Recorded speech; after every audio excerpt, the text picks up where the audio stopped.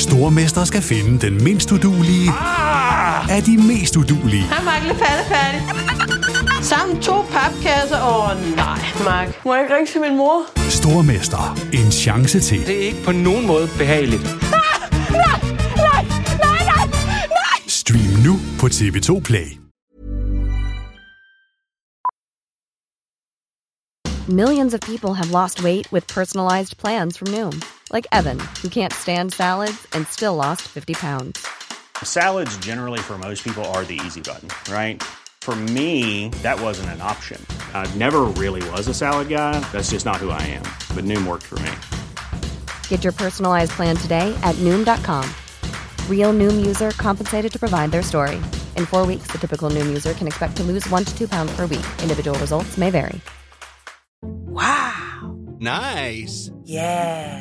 What you're hearing are the sounds of people everywhere putting on Bombas socks, underwear, and T-shirts made from absurdly soft materials that feel like plush clouds.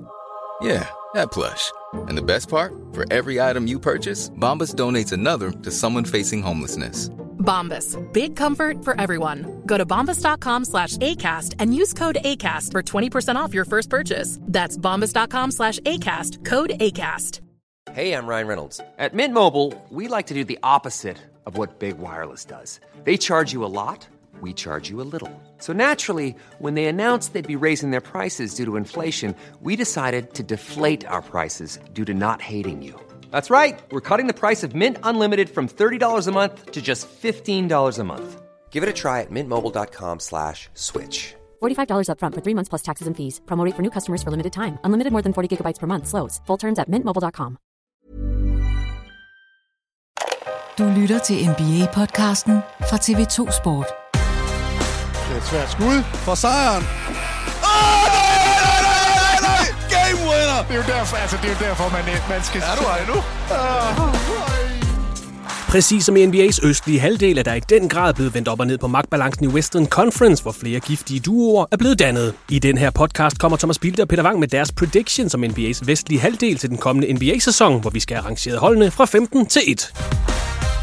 Det er tirsdag den 22. oktober, i NBA-sæsonen 2019-2020 bliver skudt i gang. Vi sidder her et par uger før, og vi skal naturligvis have varmet op til den kommende sæson, der i den grad ser ud til at blive en spændende en af slagsen. Og det er duoer, der er temaet for Western Conference i den kommende sæson, hvor både Lakers, Clippers, Rockets og Mavericks brager ud med nye giftige 1-2 punches til sæsonen 1920. Mit personlige 1-2 punch, det er TV2 Sports NBA-duo, som i dag skal kloge sig på NBA-ligaens vestlige halvdel. Det er naturligvis Thomas Bilde og Peter Wang, der joiner mig i podcasten her i dag. Hej med jer. Tak fordi I var med i podcasten. Og ja, først og alt, Thomas, du var ikke med her i tirsdags, hvor Peter tak for det. løb igennem. Du vender tilbage til den sexede halvdel af ligaen, kan man godt sige. Men godt at have dig med i dag, og det bliver spændende at se på den her Western Conference. Vi har, som jeg lige nævnte, selvfølgelig haft fokus på Eastern Conference. Det var her i tirsdags, I kan finde det afsnit, hvor vi altså kloger os, Peter og jeg, på de 15 hold i NBA's østlige halvdel. Der lavede vi jo bare lige de 15 hold ud, og det bliver jo præcis, som vi sagde. Ja, det er Peters det er udgangspunkt, kig i glaskuglen. Når det så kommer til den her Western Conference, Thomas, nu er du med her. Har det været nogenlunde det samme, som når du kigger på Eastern Conference i forhold til at rangere holdene, eller har det været sværere over i vestsiden? Jamen, jeg har jo valgt at ikke forberede mig. Alene af den grund, at jeg prøvede at forberede mig forleden. Og jeg kan mærke, at jeg ombestemmer mig hele tiden. Så det bliver en mavefornemmelse. Men på dit direkte svar til det spørgsmål, ja, markant sværere at vurdere Western Conference. Ikke niveauerne, fordi der er nogen, der ligger i grupper, og der er det nemt at sige følelsesmæssigt, jeg tror dem her, det bliver dem, der ligger og kommer til at kæmpe om noget af det her, det bliver de formentlig 8 slutspilshold. Men hvem der lige kommer til at stikke af, hvem der lige kommer til at klikke, der synes jeg, det er meget sværere. For der synes jeg, der er en kæmpe niveauforskel i øst, hvor det er nemmere at sige, okay, dem er de simpelthen for gode, det kan godt være, at det ikke klikker, de er stadigvæk markant bedre end de andre. Så vest, synes jeg, er sværere at vurdere.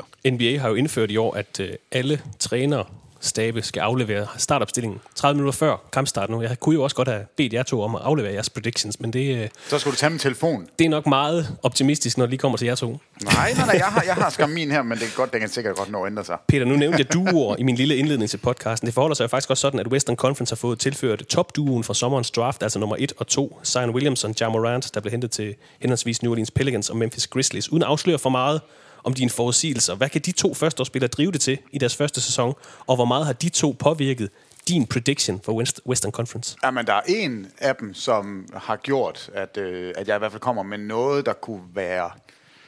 Altså, det er i hvert fald et hot take. Memphis i slutspillet. Ja Morant, han er for vild. Det bliver det hvide. det er ikke der, vi er. Nå. Nej, altså jeg vil sige, de får en kæmpe betydning, og det er jo snyd. Altså, hvorfor er det, at 1 og 2 skal ende i vest? Når vi nu har så mager en Eastern Conference, kunne man så i det mindste ikke tilføre Eastern Conference de bedste spillere, men sådan var det altså ikke i år.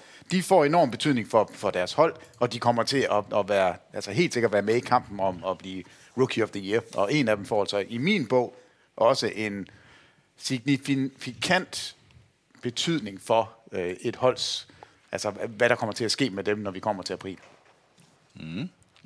Lige for at løbe formatet igennem en gang til. Vi tager altså de 15 i Western Conference. Thomas og Peter kommer med deres vurdering nedefra og op. Vi placerer simpelthen holdene fra 15 og op til 8, og derefter fra 8 og så op til 1, altså når vi kommer til slutspilsholdene. Og nu var det jo Peter, der trak læsset i den tidligere podcast, Eastern Conference Predictions, Thomas. Nu synes jeg, du taler din egen plads lidt ned i Christoffer Westrup. Jamen, jeg er ikke engang i tvivl om, at det er en sandhed med pæne modifikationer, du kom som statement med der. Altså, Peter kørte mig trods alt til Odense. Ja, og det er måske det. Det var der. Det var der, det lå. Nå. Men lad os starte i bunden af Western Conference, og lad os, vi godt gøre det lidt chipped. Måske. Thomas, 5. pladsen til sæsonen 1920 i Western Conference. Hvem... Jamen, man skulle tænke, at... altså, hver dag, når man kigger ud af vinduet... Nu er det jo ret tidligt, vi optager den her, men hver dag, så stiger solen jo op. Og det burde den jo også gøre i Arizona. Jeg har bare ikke dem til at stige. Det bliver sådan en lavt hængende frugt, en lavt hængende sol. Phoenix Suns? Så Phoenix Suns har jeg som de nederste. Og dem må jeg sige, Memphis også. De kommer på en del 15. plads, simpelthen. Men jeg har Memphis et godt stykke nede af stigen også. Og nu er vi faktisk allerede ude i en mavefornemmelse. Jeg har godt nok været træt af at se på Memphis og hvad de har lavet. Men jeg synes heller ikke, at Phoenix er godt. Jeg siger Phoenix nederst, og så har jeg Memphis som 14. Phoenix har jo også misset slutspillet i de seneste 9 sæsoner. De sidste 4 sæsoner er blevet til en 15. plads, en 15. plads, en 15. plads og en 14. plads. I guldalderen i 15-16 sæsoner har jeg kaldt det. De sidste 4 sæsoner har man i gennemsnit vundet 21,8 kampe per sæson. Og de sidste 4 år alle i top 5 over de dårligste Suns-sæsoner nogensinde, hvis man måler det på winning percentage. Ja. Så altså, jeg siger nu, at målet for Phoenix Suns må være ikke at blive 14 eller 15 i Western Conference. Jeg har indført sloganet Phoenix 13. Vi vil have dem op på en 13. plads eller højere. Fordi 15. og 14. plads, det er jo ikke fordi, at man kan blive ved med at rebuilde i bunden af Western Conference, Peter. Nej, men du har valgt et dårligt år til at prøve at få dem op ad rangstigen, fordi Phoenix er faktisk, synes jeg, de har mange gode ting lige nu. Altså Devin Booker er god, Ayton kan man bruge. De har fået for første gang, har de fået en rigtig point guard i Rubio. Altså det er faktisk et hold, som bør kunne sætte 5 mand på banen, som passer nogenlunde sammen. Problemet er bare, at Western Conference i år er så tossestærk. Og det er trist, at vi er enige fra start, fordi jeg har også på min telefon skrevet Phoenix Suns som nummer 15. Men det kunne da være sjovt at sige, at det dårligste hold i Western Conference putter vi ind i Eastern Conference. Hvad vil vi så tale om? Var det så lige pludselig et hold, der kunne kæmpe mere om en slutspidsplads? Altså er vi derude? Det er måske en diskussion til en anden dag, men jeg har altså også Phoenix som det dårligste hold i Western Conference. Og de har sagt farvel til TJ Warren, Josh Jackson, DeAndre Melton, Troy Daniels, Richaun Holmes, Dragan Bender, Jamal Crawford har fået tilført Cameron Johnson gennem draftet, Ty Jerome gennem draftet, så har de fået verdensmester Ricky Rubio ind på holdet. Dario Saric. Og MVP ved verdensmesterskabet. Så ikke hvem som helst, de endelig fået en point guard igen, kan man sige. De har også tilført Dario Saric, Aaron Baines, Javon Carter, Frank Kaminsky. De har næsten ikke haft andet. Har de ikke fået svin med deres point guards? Jamen, nej, det er nogle sæsoner siden, faktisk. Der var den sæson, hvor de spillede med 3 point guards. Jeg tror, det er et af de her franchises, der har haft flest talentfulde point guards indover, men bare smidt dem væk. Ja, og Devin Booker har ikke prøvet at spille med nogen af dem. Ja. Så Devin Booker blev jo sidste år bedt om, nu skal du være James Harden, og det prøvede man, og han er jo en dygtig scorer, men han er ikke James Harden. Altså, men de navne, du nævner der er jo gode spillere imellem. Altså, Baines er god, Saric er god, Ayton er god. Altså, men det er bare som om, man tror simpelthen ikke på dem. Jeg skal i hvert fald se det først, så lige nu, der ligger de stadigvæk nederst i West. Jeg glæder mig til Saric og prøve at se en rolle der, men en jeg faktisk også er spændt på at se, det er Jerome. Jeg synes, han var spændende i college. Han har spillet lidt længere og lidt mere moden. Jeg synes, han tog nogle altså han spiller fedt. Jeg er bare i tvivl om han har atletiske evner nok til at klare det i NBA. Er han hurtig nok? Springer han godt nok? Er han klog nok? Altså kan han opveje for nogle af de mangler, han måske har, ved at have en god basket-IQ? Og det synes jeg kunne være fedt, for jeg synes faktisk, at Booker er en af de rigtig fede NBA-spillere at se. Så det kunne være fedt at se ham blive sat lidt mere op og levere nogle højdepunkter. Men altså, vi er ikke i nærheden af at tale om et hold, der på nogen måde kunne komme i contention til at komme i slutspillet. Det har også været en lidt mærkelig sommer for dem, på trods af, at de har hentet de her spillere. Et bud på en startfemmer for Phoenix Suns i sæsonen 1920 kan hedde Ricky Rubio, Devin Booker, Kelly Oubre, Dario Saric, DeAndre Ayton, og når jeg siger, at det har været en mærkelig sommer, ikke fordi vi skal snakke meget mere om Phoenix Suns, det gider jeg faktisk ikke, men man har traded det tidligere fjerdevalg i draftet Josh Jackson til Memphis for en brugt DVD-afspiller, en pose nødder.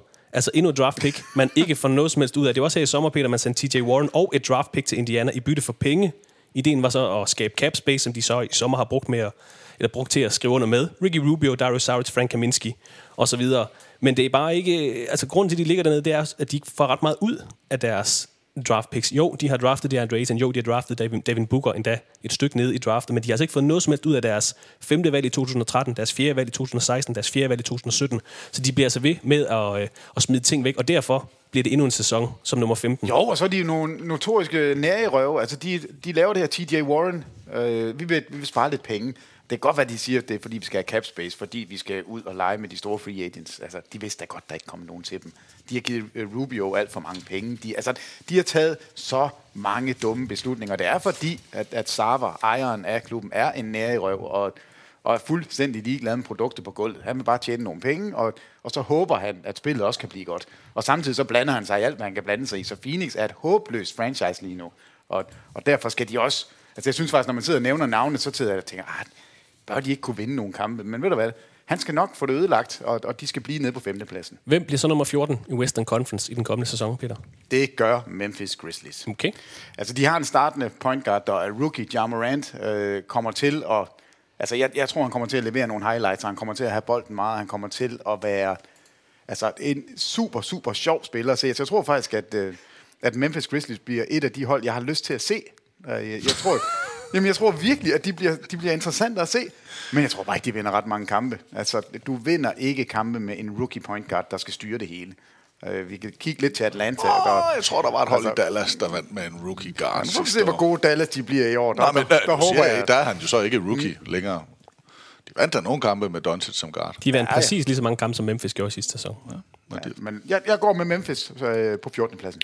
Thomas, det er jo altid sådan en balancegang, og jo, altså efter de her 7 flotte år med grit and grind i Memphis, hvor det blev til rigtig meget succes, de var engang i Western Conference Finals, så nu kan vi godt erklære, at nu hvor de har sendt Marc Gasol væk i sidste sæson, de har sendt Mike Conley væk her i sommer, nu er det rebuilding i Memphis.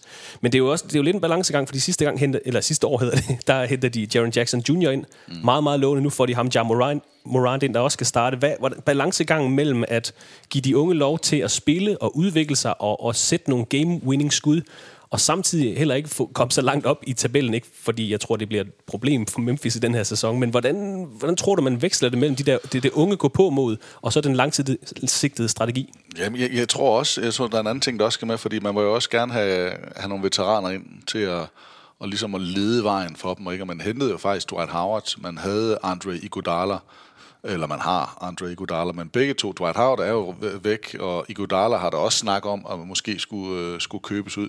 Og hvem er det så af veteraner, som de skal læne sig op af? Hvem er det, der skal lære de her unge spillere? Jeg synes også, der er nogle unge spændende spillere hos Memphis, men det er på ingen måde et hold, som jeg kommer til og vil følge og synes er fedt at se. Det er også din 14. plads. Ja, det er min 14. Det er det, og jeg tenderer 15. Men de trender mod 15. Men 14. pladsen. Jeg har ikke været vild men på samme måde som Peter har jo, så siger han, nævner han grit and grind. Jeg kunne godt se det fede i det, da de var rigtig gode. Altså jeg blev også forelsket i New York i 90'erne, da de spillede hårdt og fysisk og sådan noget. Så det er ikke sådan, jeg ikke kan lide det. Men jeg kommer aldrig helt med på den. Og nu er jeg om noget endnu længere væk fra. Jeg synes ikke, der er noget sexet ved det der Memphis. Det synes jeg, der er blevet ved New Orleans. som vi kommer til. Som et eller andet sted virker som et franchise, vi snakkede om, måske var det, der skulle sælges eller relocates, der skulle ske noget nyt. Der synes jeg da faktisk, at det er da enten at blive ret sjovt. Så du synes ikke, en formodet startopstilling med Ja Morant, Dillon Brooks, Kyle Anderson, måske den langsomste spiller i ligaen, Jaren Jackson Jr. og Jonas Valanciunas er lækkert og sexet? Nej. Der er både lidt Østeuropa og lidt slow-mo. Jeg vil sige, for en gang skyld, så lyder det jo faktisk til, at mine ord de bliver understøttet af facts. Nej, jeg er ikke... Det bliver ikke der, jeg skal have et sæsonkort. Nej. Jeg tror, de bliver sjove at se. Altså, Jaren Jackson Jr. er god, og Ja Morant kommer til at spille så meget hurtigt, at det bliver svært at følge med. Og han har altså et overblik, som få. Altså, så jeg giver dem i hvert fald helt klart en chance, og jeg tror, de bliver bedre at se på, end de kommer til at være i tabellen. Og vi skal også huske at nævne her, når vi lige løber Memphis Grizzlies igennem, at hvis der er noget, de godt kan lide, så er det at skifte træner, og det har de faktisk gjort igen, siden holdet flyttede til Memphis i 2001. Der har man haft 10 forskellige cheftrænere, og nu har man altså fundet nummer 11. Op til den her sæson, man har ansat den blot 35-årige Taylor Jenkins som Grizzlies nye cheftræner. Han har været assistenttræner i NBA siden 2013 for Atlanta Hawks, og i sidste sæson for Milwaukee Bucks. Han er den næst yngste head coach i NBA. Altså 35? Kun overgået af Ryan Saunders i Minnesota. Ja, så han er ikke ret gammel. 35 år gammel, det er... Ej, mand. Ja, vildt. Nå, lad os bare komme videre i tabellen. Peter, 13. pladsen i Western Conference. Og her håber jeg jo virkelig, at jeg kan komme i slagsmål med Thomas Bilde. Der kommer noget Dallas her, tror jeg. Dallas Mavericks. Altså, jeg synes jo, Luka Doncic var... Altså, jeg havde ham nærmest som Rookie of the Year, inden vi gik i gang, og jeg kunne ikke forstå, at han ikke blev taget som nummer 1. Og det kan jeg stadigvæk ikke forstå, og han leverede jo. Spillede jo en fantastisk sæson. Porzingis, ligaens højeste spiller, er i gang. Han spillede sin første preseason-kamp i går, og spiller, altså han er skadesfri, kan dominere i forsvaret, kan dominere i angrebet, og så stopper det. Hvem er der ellers? Tim Hardaway. Dallas Mavericks skal spille med 2 spillere. Hvordan i alverden skal det gå over 82 kampe? Gud, er det ligesom resten af de 6-8 gode hold i Western Conference? Er det der er temaet for i år? De spiller 2 mod 5 hver eneste gang. Så kan Luka Doncic være så fantastisk, han kan. Og måske Porzingis bliver den... Altså han var jo the original unicorn. Altså det skal vi lige huske på, at de 2 er jo et tandem, som man skal bygge op omkring. Men jeg kan bare ikke se, hvad Hvordan kan du ikke nævne Boban Marjanovic? Jamen fordi jeg som the original unicorn. Altså, jeg kan jo virkelig godt lide Boban, men jeg tror ikke, at det er ham, man sådan skal bygge et hold op omkring. Jeg kan se store vanskeligheder for Dallas, og jeg ved godt, de er blevet hypet. Stort set alle andre steder, der siger man, at de kæmper mere om slutspil. Det tror jeg simpelthen ikke på. Altså, jeg har dem bestemt ikke til at være et godt hold i år. Jeg synes, det ser ringe ud, det de har på papiret. Altså, jeg kan ikke se, hvor de skal score. Jeg kan ikke se, hvor det skal komme fra.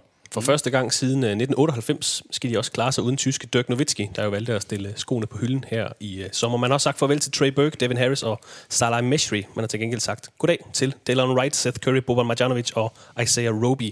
Men det er den her europæiske duo, Luka Doncic, Kristaps Porzingis, der bliver omdrejningspunktet for Dallas i den her sæson. Thomas, vel den helt store historie for Mavericks. Du har dem vel ikke så langt nede? Nej, det har jeg ikke. Jeg vil ikke lige sige, hvor jeg har dem, men det har jeg ikke. Men jeg synes... Altså, det kommer jo til at være meget duo-baseret i hele NBA, og derfor så kommer det også til at betyde rigtig meget, hvem der bliver skadet, eller hvem der ikke bliver skadet, og er der et hold, der bliver ramt på en af deres profiler, der bliver skadet, så er det da klart, at så er der sikkert nogle hold, der bliver hårdere ramt end andre, men skulle Porzingis ikke kunne holde, skulle Anthony Davis ikke kunne holde, skulle Harden ikke kunne holde, jamen det er da klart, at hvis man tager ikke, nu siger jeg ikke, at de er i samme niveau, men vigtigheden på deres hold, hvis man tager dem væk, så falder man. Så vi går ud fra, at alle spiller skadesfri, og når man vurderer. Og hvis man gør det, så synes jeg, at det er en mega spændende duo. Jeg synes, at han viste noget Doncic sidste år, og hvis Porzingis kommer tilbage til nogenlunde, så har han simpelthen puttet så mange kilo på, at det ser ud til, at han har noget mere at skubbe med. Så det synes jeg har dem ikke dernede. Jeg er til gengæld... nu Peter han er på den måde, så går jeg med Oklahoma City Thunder som mit nederste. Ja. Jeg ved ikke rigtig, hvad der sker med Chris Paul. Hvis han vedtager at sige, det her det vil jeg gerne, så tror jeg har dem for lavt. Hvis han køber den her, jeg så et eller andet om, at det er jo også der han startede. Jeg tror han skrev Full Circle et eller andet. At det hed jo Oklahoma City Hornets. Hornets, ja. efter, var det Katrina, der sendte New Orleans ud af NBA-billedet, og så mens vandet det forsvandt, og hallen blev genopbygget, så spillede de i Oklahoma City. Så han har været der, og hvis han vil, så tror jeg, han kan være en god leder. Der er bare ikke ret meget, der har talt hans vej i den der stand. Og jeg tror, det bliver hårdt for ham at spille med nogen, som ikke er bedre. Altså, jeg synes ikke, de er dårlige, men han har ikke den der stjerne. Så jeg har dem dernede. Et stykke nedad. Peter, lad os lige gøre Dallas helt færdig, fordi Kristaps Porzingis bliver jo et stort spørgsmålstegn. Thomas er også inde på det. Det handler meget om helbred. Og altså, han kom til klubben tilbage i februar. Han har fået en 5-årig kontrakt, uden nogensinde har spillet for Dallas Mavericks. Han ser ud til at være klar til sæsonstart. Han spillede her i nat i deres preseason-kamp, men vi skal huske, han har ikke spillet en NBA-kamp siden 6. februar 2018. Altså i 20 måneder, når sæsonen den starter. Hvordan var det gik for Kawhi Leonard, efter han ikke har spillet lang tid? Jeg kan ikke huske det. Men altså, han har spillet kampe i 3 NBA-sæsoner, ingen i sidste sæson. I de 3 sæsoner har han spillet 72, 66 og 48 kampe. Hvis Mavericks skal have succes, mere succes end sidste år, hvor de vandt 33 kampe, så kræver det vel, at han kommer op og spiller de her 75-80 kampe. Og at man måske, altså nu har jeg skrevet, altså det kræver vel også, at sådan en som Seth Curry bliver sådan en slags Lou Williams for Dallas. Fordi de mangler lige en ekstra spiller for at være rigtig interessant i min bog også. Ja, det er også enig. Jamen altså, jeg synes, det er et meget, meget magert hold. Altså, jeg synes ikke, der er noget bredde på det. Og det er så ophængt på 2 spillere. Og det er bare ikke godt nok i en Western Conference, som er så loaded. Der er så mange gode hold. Og jeg tror faktisk heller ikke, at det gør Dallas noget, at de har en sæson, hvor de ikke er super relevante. Altså, de ved godt, de er i en omstillingsperiode, men de har de 2 byggesten klar, som de gerne vil gå videre med. Altså, det er ikke nogen katastrofe at lade det her være året, hvor man erkender, at der er andre hold, der er bedre. Det er jo ikke, fordi Dallas er et elendigt hold. De er bare landet i en Western Conference, hvor der er rigtig mange gode hold, og derfor lander de så lavt på min. Men det er de andre også, og jeg er enig, altså, men Oklahoma City regner jo heller ikke med, at de skal slå Clippers og Lakers, eller Memphis for den sags skyld, regner jo heller ikke med, at de skal vinde over. De skal vinde over hinanden indbyrdes, og så skal de vinde over dem, de kan i Eastern Conference for at få. Men jeg er da med på, at det kan da godt være, at der sidder en romantiker, eller at Cuban håber, at, ja, det tror jeg ikke engang, han gør, men at der er nogen, der sidder og tænker, det kunne være fedt, hvis de lige kæmper med om slutspilspladsen. Kontra og måske ligge i et okay felt. Men der er et stykke op. Ja, det er der. Men jeg siger bare, når de spiller imod nogle af de andre formodede dårlige hold, altså den nederste del af ligaen, hvis vi lægger de 2 konferencer sammen, så har jeg svært ved at se nogen, der skal matche op med Porzingis. Og samtidig også den måde, som Luka Doncic spiller på. Og så synes jeg, det er mega sjovt at se, hvordan sådan 2 europæiske spillere lige pludselig er duoen, der styrer det, og med en god træner. Jo, jeg synes, det er sjovt. Og så er der nogle unge spillere, som er ubeskrevet, eller ikke ubeskrevet, men knap så profileret. Men jeg synes, Brunson og Broekhoff er sjove, gode, og i hvert fald måske underholdende, hvis man kan tillade sig at sige, at Memphis er et underholdende hold. Så kan jeg også godt finde nogle, der jeg synes, Maxi Kleber har gjort det ganske okay. Det er ikke dem, der kommer til at vinde mesterskab. Nej, men alle de der navne, du nævner nu her, de har jo bare en fællesnævner, det er, at de kan ikke dække op. Altså, Brunson er en lille fis. Seth Curry er en lille fis. De får virkelig problemer med at stoppe de andre fra at score. Jeg er ikke bange for, hvordan jeg nævnte Maxi Kleber og Broekhoff. Det er 6-7 og 6-11. Jeg ved ikke om... Brunson nævnte du. Det nævnte Brunson og 6-3. Ja. Lille guard, som ikke er specielt...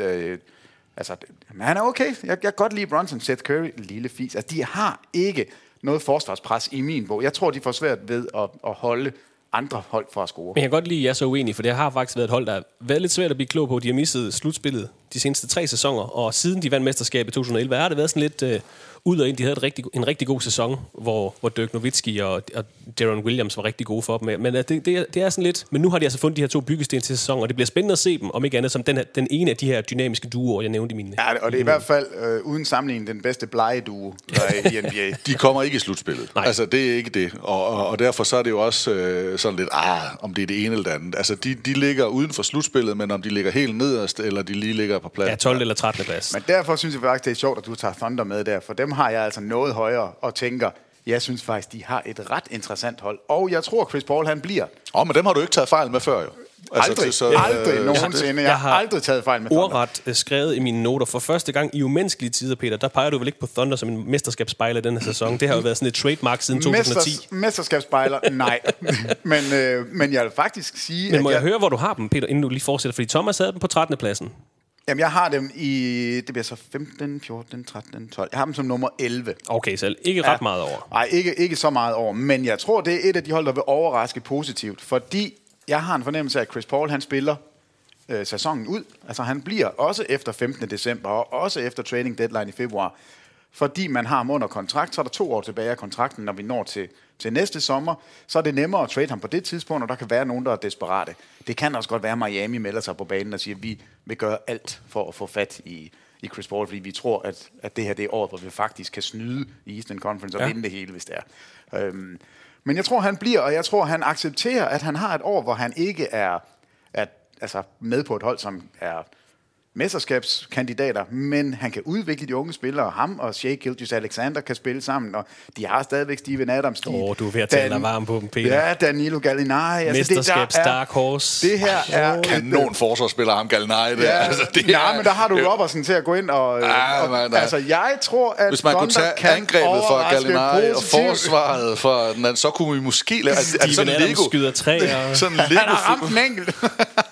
Lego-figurer. Når jeg tager benene for ham, og armene for ham, og hovedet for ham. Ja, men jeg har Thunder op på en flot 11. plads. Nu snakkede vi grit and grind-årene i Memphis. Vi er også nødt til at nævne de her Oklahoma City Thunder. Har været i slutspillet 9 af de seneste 10 sæsoner, og i den stime af sæsoner har holdet været i Western Conference Finals 4 gange, og 1 gang i NBA-finalerne. Den her succes, den bliver jo så grundlagt gennem NBA-draftet. Du henter Kevin Durant, Russell Westbrook, James Harden, Serge Ibaka og mange andre spillere, som vi slet ikke behøver at nævne her, men det har været et powerhouse. Durant hentet i Seattle, ikke? Altså så jo, stadigvæk samme franchise, ja. Powerhouse i det seneste årti, men nu er den storhedstid altså forbi, og igen, ligesom Memphis, nu er vi i det her rebuild i Thomas' verden, semi-rebuild i Peters verden, fordi den sidste brik blev sendt væk her i sommer. Hvis det ikke er et rebuild, hvad er det? Siger du, det ikke er et rebuild? Nej, jeg siger, det er et rebuild, men det er ikke, de går ikke fuldstændig bunden ud af posen. De lander ikke nede i sølet. Det spørgsmål er, det her hold er for godt til et rebuild i den her sæson, men det kommer så om temaet for det her hold i den her sæson faktisk er sådan et trade asset hold, fordi de har jo nogle spillere, der er ved at trade væk. Men Russell Westbrook, den sidste brik for det her, lad os kalde det et mini-dynasti i Oklahoma, er væk, spiller nu i Houston. Man skal til at sadle om. Og så kommer mit tema her. Er det her et trade asset hold? Andre Robertson, Danilo Gallinari, Dennis Schroeder. Chris Paul, hvis der er nogen, der har rigtig mange penge. Fordi det ligner et hold, der er altså på papiret med en startopstilling, der hedder Chris Paul, Shai Gilgeous-Alexander, Andre Robertson, det går rigtig godt. Skulle han ikke snakke mange øl herovre? Det gør han, men ved du hvad, det bliver bare en kasse ind. Det er Robertson. Robertson. Det er ligesom med T. Danilo Gallinari, Steven Adams. Det er jo på papiret et hold, der ikke hører til blandt de måske bundholdene i Western Conference. Men det er så det, hvis de så i løbet af sæsonen siger, her er Dennis Schroeder, vi vil gerne have et første runde draft pick. Her er Danilo Gallinari, vi vil gerne have nogle draft picks.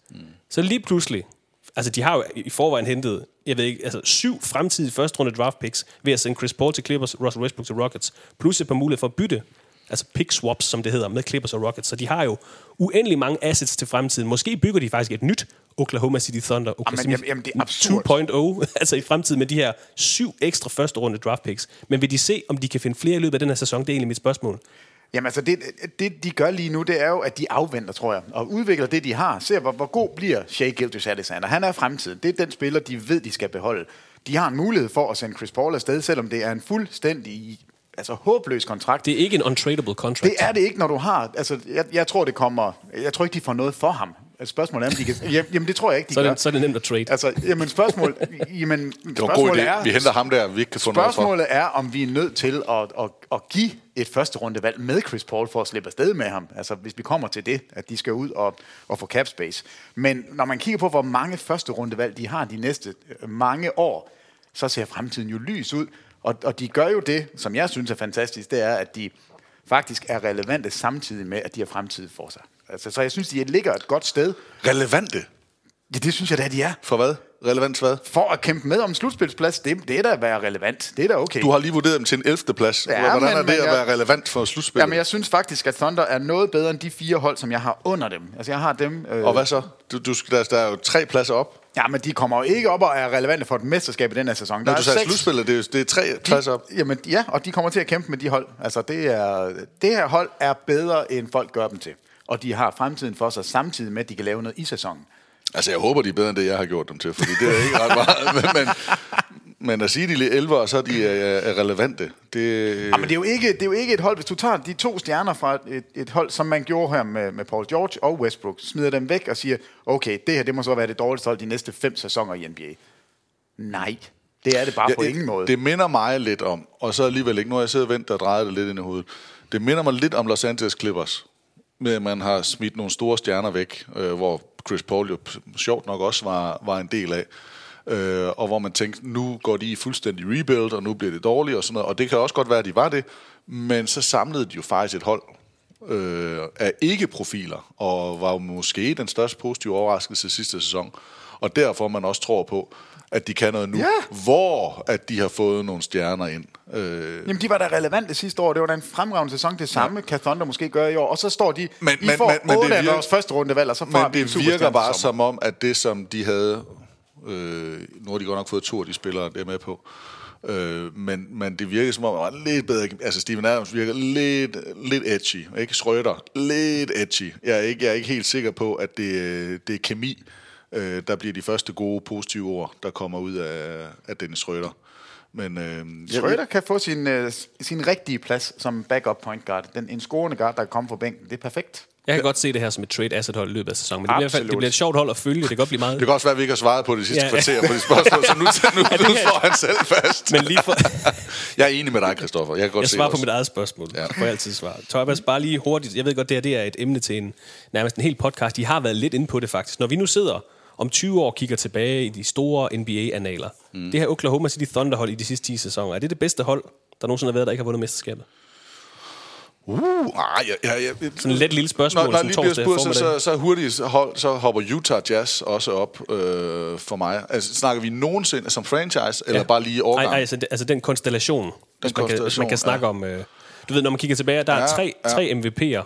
Serge Ibaka, er det ikke fordi, vi skal tale ham for meget, men han tager til Toronto og vinder et mesterskab som en god brik. Jeg synes, Lakers var vilde med Dwight Howard, Steve Nash og Pau Gasol. Jeg tror, de havde, hvor nu ved jeg godt, de var skadet der, men ellers, hvis man skal sige sådan, hvor det ikke bare 1 år, så synes jeg, Utah Jazz var vilde. Jeg synes måske også, Knicks havde et run med Patrick Ewing. Hvor Seattle de også var gode med Kemper Payton. Ja, hvor de var der. Portland Trail Blazers med Drexler og de var i finalerne 3 år i træk. Ja. I hvert fald 2 år. Conference i hvert fald, Jeg synes, der er nogle stykker, men det, jeg synes, der er, når vi snakker om, hvor gode Oklahoma City Thunder har været over en årrække, de har altså haft 3 MVP'er. Det er det. På holdet. De har haft dem alle sammen, og det hele, det har de smidt væk. De har været i finalen 1 gang, og de har været i en Western Conference finale. 4 gange. 4 gange. De har været med, de har været relevante, men de har ikke udnyttet noget af det. Og hvis man kan sige, at det her, det er godt, hvis det er fedt at ende med det her, jeg køber den simpelthen ikke. Det gør jeg ikke. Jeg synes, man satsede. Jeg synes, det var jeg synes, man satsede i Indiana. Det var et rigtig flot trade af Oklahoma, da man ligesom, det lykkedes at sende Oladipo væk, som jo virkede til at være en lille flop, og man får Paul George ind for ham. Det synes jeg det var godt lavet. Men man så på 2 dage mister både Paul George og Westbrook, og så prøver at sige, at det er positivt for fremtiden. At det er Jamen, det er jo 2 spillere, som... Altså, Paul George, han vil ikke være der. Han har sagt, jeg vil ikke spille her. Så har de da fået... Men så gør man da noget. Så er der noget meget igen. Så gør man det da ikke rigtigt. Altså, hvis man har nogle af de bedste spillere, og så, de vil ikke spille her. Men det er nok bare ham. En ting er, at vi sidder og snakker om det her hold som et hold. Der er 3 MVP'er på. Det er jo, nu kommer vi til Houston lidt senere i podcasten, men det er jo heller ikke sikkert, at Russell Westbrook var blevet MVP i Oklahoma City Thunder, hvis ikke han kan have bolden i hænderne hele tiden, ligesom James Harden i Houston hedder det. Så det er heller ikke sikkert, at hvis de alle sammen blev sammen, at vi kunne sige, at det var et hold med 3 MVP'er. Vi kunne sige, at det var et hold med 3 MVP-kaliberspillere. Men jeg synes, du har ret, når man kigger tilbage, så vil det da være et af de hold, som man tænker, de burde da have vundet mesterskab. Det gemmer vi til en separat podcast. Det var bare lige for at lufte det. Bare fordi dynastiet, eller hvis man kan kalde det, er i hvert fald forbi nu. Om de så bliver 11 eller 13, eller hvad de bliver de næste par sæsoner, og hvad de bruger alle de her første runde draft picks, det bliver sindssygt spændende. Fordi de kan bygge et Thunder 2.0 gennem draftet. Og når jeg nævnte Lakers, og hvor jeg sagde lige med Steve Nash og Dwight Howard og Pau Gasol, og hvis man siger Utah med nogle af de der, måske Stockton og Malone er lidt, altså det er trods alt en høj kaliber. Men så er det helt rigtigt, at hvis vi kigger ned på navnene, så er det jo deroppe omkring. Altså med Harden, Westbrook, Durant. Det er jo vildt. Det er vanvittigt, hvad de har haft indover. Nu har vi brugt en halv time på 4 hold i bunden af Western Conference, så vi skal nok til at speede det lidt op. Det er fint. I har begge to Phoenix Suns på 5. pladsen, I har begge to Memphis Grizzlies på 14. pladsen. Thomas har så Oklahoma City på 13. pladsen. Der har Peter Dallas Mavericks. Peter, din 12. plads.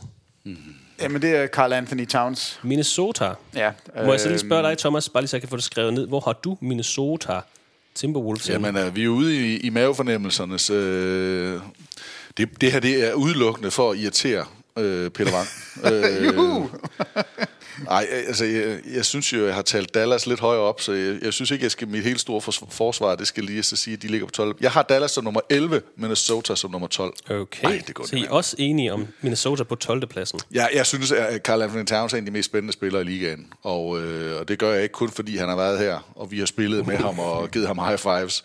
Jeg synes virkelig, han spiller, men der er godt nok ikke meget, der har talt positivt for Minnesota over de sidste par år. Og spørgsmålet er, hvor lang tid det holder.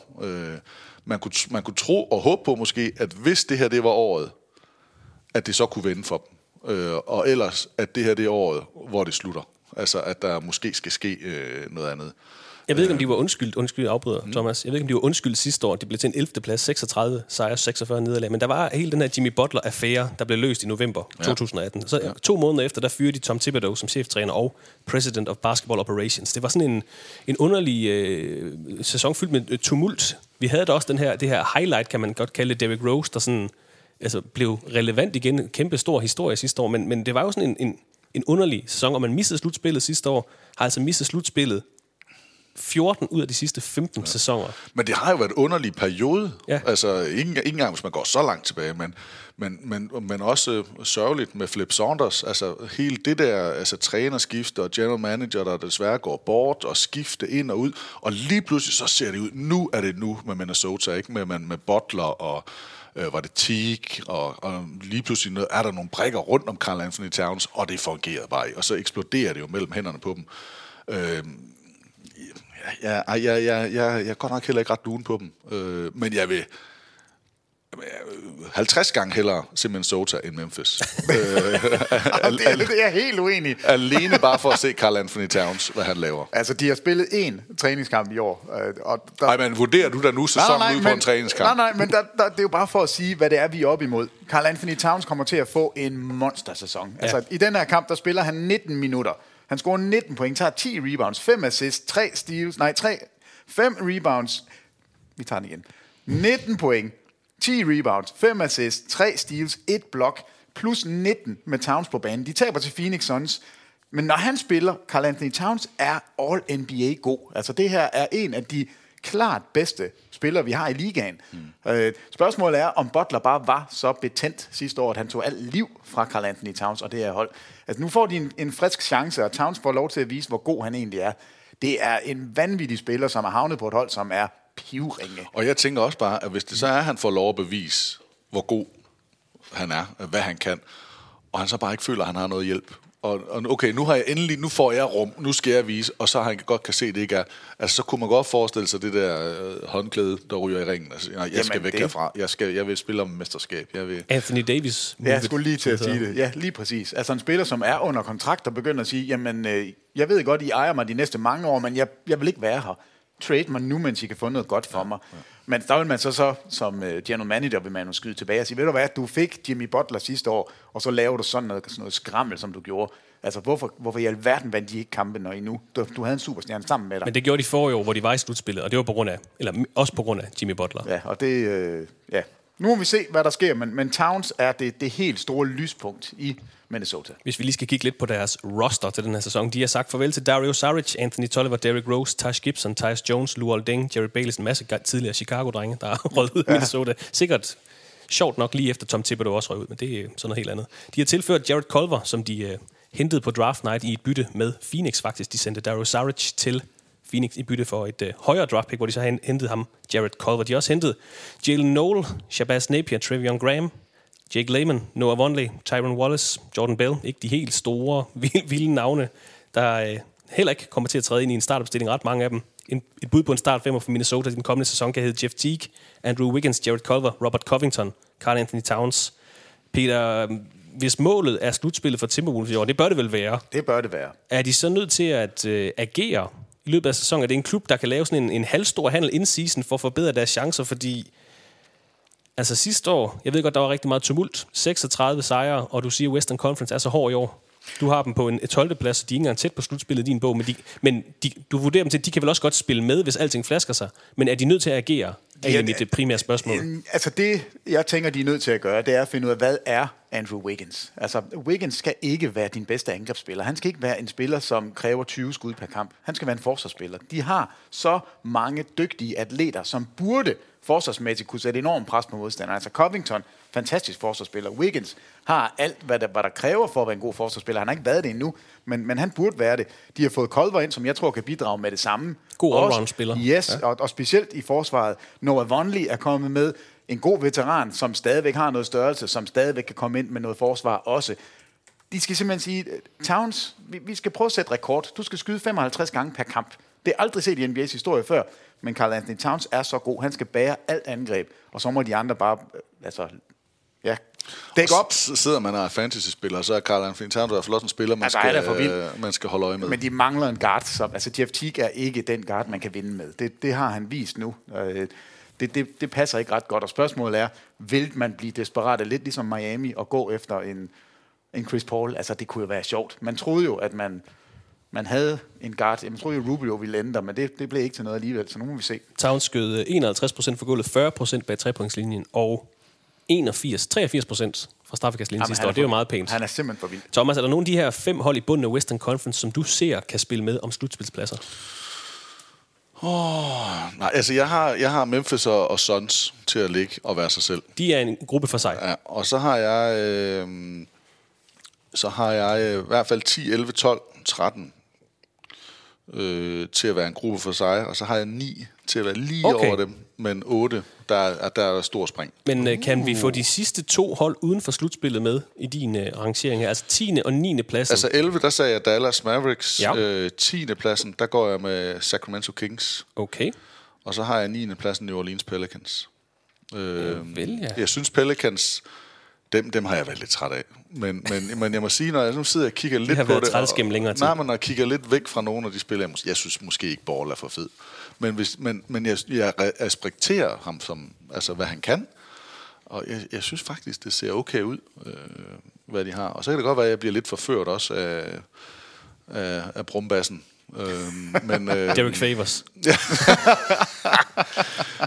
Nej, jeg vil sige, dem tror jeg egentlig lidt over, men jeg ser stadigvæk, for alle de her hold er der altså langt op til et langt, det ved jeg ikke, men der er et stykke op til at være slutspilshold. Lad os lige få plottet Sacramento og New Orleans ind på din liste, Peter, bare lige, så kan vi lige vente dem. Sacramento, det er vel top 4 hold, altså det er simpelthen noget af det mest spændende overhovedet. Nej, men jeg er jo dybt uenig. Altså, jeg synes ikke, der er en klar 8'er.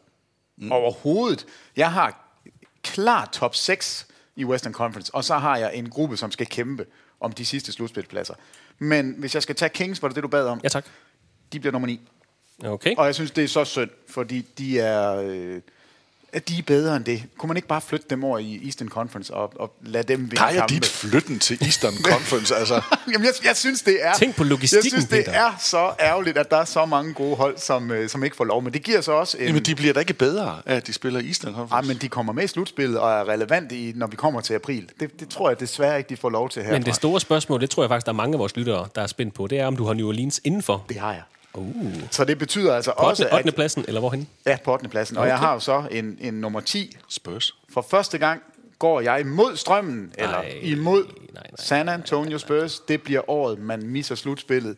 Det bliver året, hvor vi ikke skal tale om San Antonio. De misser slutspillet, og de misser det endda helt ned på en 10. plads. Jeg håber, du får stød. Vi har prøvet at gå imod dem før, Peter. Der blev vi straffet. Ja, og det gør vi aldrig igen. Det gør vi jo så, kan jeg se. Lad os lige gøre de her hold færdige. Lad os starte med New Orleans Pelicans. Altså i 6 sæsoner har holdet heddet Pelicans. Man har været i slutspillet 2 gange. Senest i 2018, der nåede man til anden runde. Det blev ikke til slutspilsbasket i sidste sæson. 13. plads, 33 sejre. Det var en sæson, der var meget præget af en, som jeg har skrevet, ovenud mut, Anthony Davis. Han var ikke tilfreds. Han havde det ikke særlig godt. Det hele, det så lidt skidt ud. Vi snakkede om, New Orleans kan ikke forvalte deres stjerner. Chris Paul var utilfreds, ville væk. Nu var Anthony Davis også væk. Det her hold, altså er det slut for basketball i New Orleans? Så fik man en rigtig fin pakke for Anthony Davis her i sommer, der jo blev sendt til Los Angeles Lakers. alle de her spillere fra Lakers. Derudover, så fik man også det her første valg i draftet. Man har selvfølgelig sikret sig fænomenet Zion Williamson. Man har også draftet Jackson Hayes, Nickeil Alexander-Walker, 2 meget spændende rookies i hver sin ende af banen, hvis man kan sige det. Et af de mest seværdige hold til den her sæson.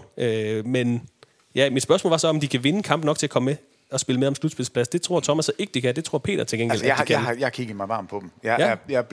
Jeg synes, det her hold passer fantastisk sammen. Prøv at høre den her startende lineup. De spillede med den i går. Ikke, at det resultat betyder noget som helst. Jrue Holiday, måske den mest undervurderede spiller i hele NBA. Lige bortset fra Mike Conley, som har været den mest undervurderede spiller de sidste 10 år. Og derfor er det nu blevet Jrue Holiday, der er den mest undervurderede spiller i NBA. Han har nu Lonzo Ball med sig som en off-guard, som er begyndt at kunne skyde. Jeg tror på, at han skyder bedre. Jeg ved godt, I misser med øjnene og ser mærkeligt ud. De har altså 2 spillere, som begge 2 kan aflevere bolden, som begge 2 kan dække op. Prøv lige at se en forsvarsguard-tandem. Lonzo Ball er god i forsvaret. Jrue Holiday er fantastisk. Så har de Zion Williamson, som får mere plads end college. Han kan bruge sin vægt, han kan bruge sin hurtighed. Så har de Brandon Ingram, som ikke er skadet længere. Og så har de Derek Favors, som kan gå ind og spille den store forward-center-position. Han har været overset god i Utah, fordi han ikke har kunnet spille sammen med Gobert. De har gjort det så godt, de kunne, men det kan ikke lade sig gøre. Altså, han er en stor mand. Han skal ikke spille sammen med en stor mand. Altså, han skal være centerspilleren. Det er han her. Så har de fra bænken J.J. Redick. 18 point per kamp sidste år. Måske den farligste skytte on the run i hele NBA. De har fået, du nævner selv Alexander Walker, en spændende guard, som kan bidrage en lille smule. De har fået Jackson Hayes, en stor spiller, som kan gå ind og dække op. Altså, det her hold... Josh Hart fra bænken, det er et bredt hold, og så har de altså en veteran i Jrue Holiday. De har J.J. Redick. Omklædningsrummet tror jeg ikke bliver noget problem. Zion Williamson har ikke sat en fod forkert indtil videre. Han trådte ud af en sko, men det er ikke det samme. Altså, det her hold er... Det er edderspark med et godt hold, og det er ikke Zion Williamson, der skal bære det. Det er ham, alle folk vil komme og se, men det er ikke ham, der skal bære holdet. Det er der nogle andre, der kan. Det her hold er godt nok til at komme indenfor i slutspillet. En ting er ham her, Zion Williamson. Han kommer til at fylde utrolig meget, både de amerikanske medier, sikkert også i vores dækning. Det er jo helt skørt. Men hvad med de 3 tidligere Lakers-spillere, Lonzo Ball, Brandon Ingram, Josh Hart? Tror du, de vil ud og levere noget? Bevise noget den kommende sæson? Nu tænker jeg selvfølgelig mest på de 2 førstnævnte, Lonzo Ball og Brandon Ingram. Ja, 100%. Altså, de bliver da sikkert glade for, at de får en chance for at bevise noget, og grunden til, at de bliver glade for det er fordi, de er da pissed over, at de er blevet sendt væk. Altså, det er dem, der ligesom er blevet... De kan da sikkert godt sidde og vurdere og sige, okay, jeg ved da godt, at Anthony Davis er en større stjerne, og det her, det er part of the game, at der er en stor stjerne, og hvis man skal have en stor stjerne, så skal man også give noget op. Men de er da træt af, at deres karriere et eller andet sted starter med, at man bliver traded væk. Altså, at man bliver pakket med noget, i stedet for, at man er den, der bliver byttet efter. Så jeg tror, at de er sultne, de kommer ud, men når de nu har spillet, så tror jeg, at det er mega fedt for dem, at de har nogle andre unge omkring sig, de har noget talent, der er måske ikke, jeg synes, at en slutspilsplads, det er at give meget pres, for jeg skulle sige, at det er måske meget fedt, at de kan gå ind og kunne overraske. Spille lidt frit, ja. Spille og spille lidt underholdende, og altså, der var jo, jeg ved ikke kilometer lange, men der var flere 100 meter kø bare til træning. Der var 10.000 mand, der skulle ind og se Zion Williamson bare tage sko på. Altså, det er jo vanvittigt. Jeg synes, det bliver sjovt. Jeg synes ikke, og jeg tror ikke, og det er ikke for Pilvin, men Etuan Moore og Jahlil Okafor bliver også, eller er også med. Så de har noget andet størrelse, og nogle spillere, jeg siger ikke, de er gode, men i forhold til nogle af de andre hold, vi har lige har siddet og prøvet at finde navn på, jamen så er der nogen her, som har været på andre hold og har leveret noget. Og så kan det godt være, at det er nogle af dem, der også trænger til at få en chance. Altså som Favors, som Okafor, at det kan være, at med minutter, at så kan de bevise noget. Altså for 2 år siden, alle de her unge spillere, der er blevet traded nu, de spillede en fremragende sæson, og Lakers var jo faktisk det nye, friske pust i NBA. Ja. Så kommer LeBron til og tager fuldstændig glæden væk for de her unge spillere, fordi han har bolden, han skælder ud, han har sit det der passive-aggressive måde, han er på. Og alt gik jo galt for Lakers, og LeBron er en stor del af det. Hvis ikke det kører for LeBron, så bliver LeBron sur og siger, det er alle andres skyld. Så alle de her unge spillere fik en masse blame på sig. Nu er de frigjort, de kommer til et sted, hvor de kan få lov til at lave deres egen karriere. Jeg tror, det bliver et frigjort, smukt mandskab at se, og de kommer til at få at der er så mange fans med dem nu, fordi de har fået sejren. Og det betyder noget. Det skal nok give dem 1 eller 2 eller 3 ekstra sejre, fordi de kan gå på vandet nogle gange. Altså det her hold, jeg glæder mig så meget til at se. Der er du urimeligt pres på Zion Williamson, og det vil ikke være den største katastrofe i historien, hvis han ikke hiver et hold til slutspillet i sin første sæson, fordi LeBron James spillede faktisk 2 sæsoner først, før han kom i slutspil i sin tredje sæson. Shaquille O'Neal gjorde det først med Orlando i sin anden sæson, så det er altså ikke... Det er meget få spillere, der træder ind i moderne basket og bare hiver. Nu ved jeg godt, at han har fået en masse hjælp også fra Lakers og fra veteraner, der kommer til. Men ro på. Han er 19 år. Lad ham lige spille sin første sæson, og det skal nok blive sjovt. Og, altså ja. Nu skal, de kan spille uden Zion Williamson og have et godt hold. Jeg er podcastens sortseer, og det har altid været. Men jeg frygter også, og jeg vil gerne have... Det er et AAA-møde her. Jeg er Christoffer Vestrup, og jeg er sortseer. Nej, jeg er sortseer. Der er så meget pres på Zion Williamson, og han er så kompakt bygget, og han er så eksplosiv. Jeg frygter simpelthen, og jeg håber, knock on wood og 7-9-13 og alt det der, jeg håber ikke, det er rigtigt der. Jeg tror, han får en skade i den her sæson. Nej, hold op, Christopher. Hvorfor siger du så noget? Fordi der er så meget pres på, at han skal levere højdepunkter hver eneste aften, og den der krop er ikke bygget til at undgå skader. Den der krop er bygget til at kramme, og det er en dejlig Jeg håber, krop. Jeg tager fejl. Altså, han vejer 130 kilo og er på 6'6". Nej, 2 meter 1. Han er 6'7". Han er 6'7", og han vejer 130. Men jeg håber det virkelig ikke. Men Boban Marjanovic er den eneste spiller, der kan matche ham i vægt i hele NBA. Altså, det er fuldstændig grotesk. Held og lykke med de knæ, siger jeg så bare. Jeg vil bare gerne bare lige smide nogle navne ind. Nu er det fint at gå igennem roster, men LaMarcus Aldridge, Bellinelli, DeMar Carroll, DeMar DeRozan, Rudy Gay, Patty Mills. Nu er vi også San Antonio, kan jeg høre. Derek White. DeJounte Murray. Det er spillere, som så kommer til at ende under dem her. Ja, er det ikke vildt? Hvor har du San Antonio, bare lige for at få dem skrevet ned, Thomas? Ja, men jeg har Spurs lige inden for 8. plads. Ja, 8. plads. Ja. Og det er også ud fra devisen om, at man må aldrig afskrive San Antonio Spurs. Det har erfaring jo lært. Men det er da rigtigt, selvfølgelig ligger Spurs dernede og er lidt i vand. Men fordi jeg tror, at de har trods alt en base. De har nogle profiler, som har været igennem ræset, især i DeRozan og i Aldridge, som har været igennem det her. De ved, hvad det kræver, og de vil sgu ikke stille sig tilfreds med og ligge og være et hold udenfor. Det er de slet ikke i deres karriere. Så de kommer til at forlange, og de kommer til at have...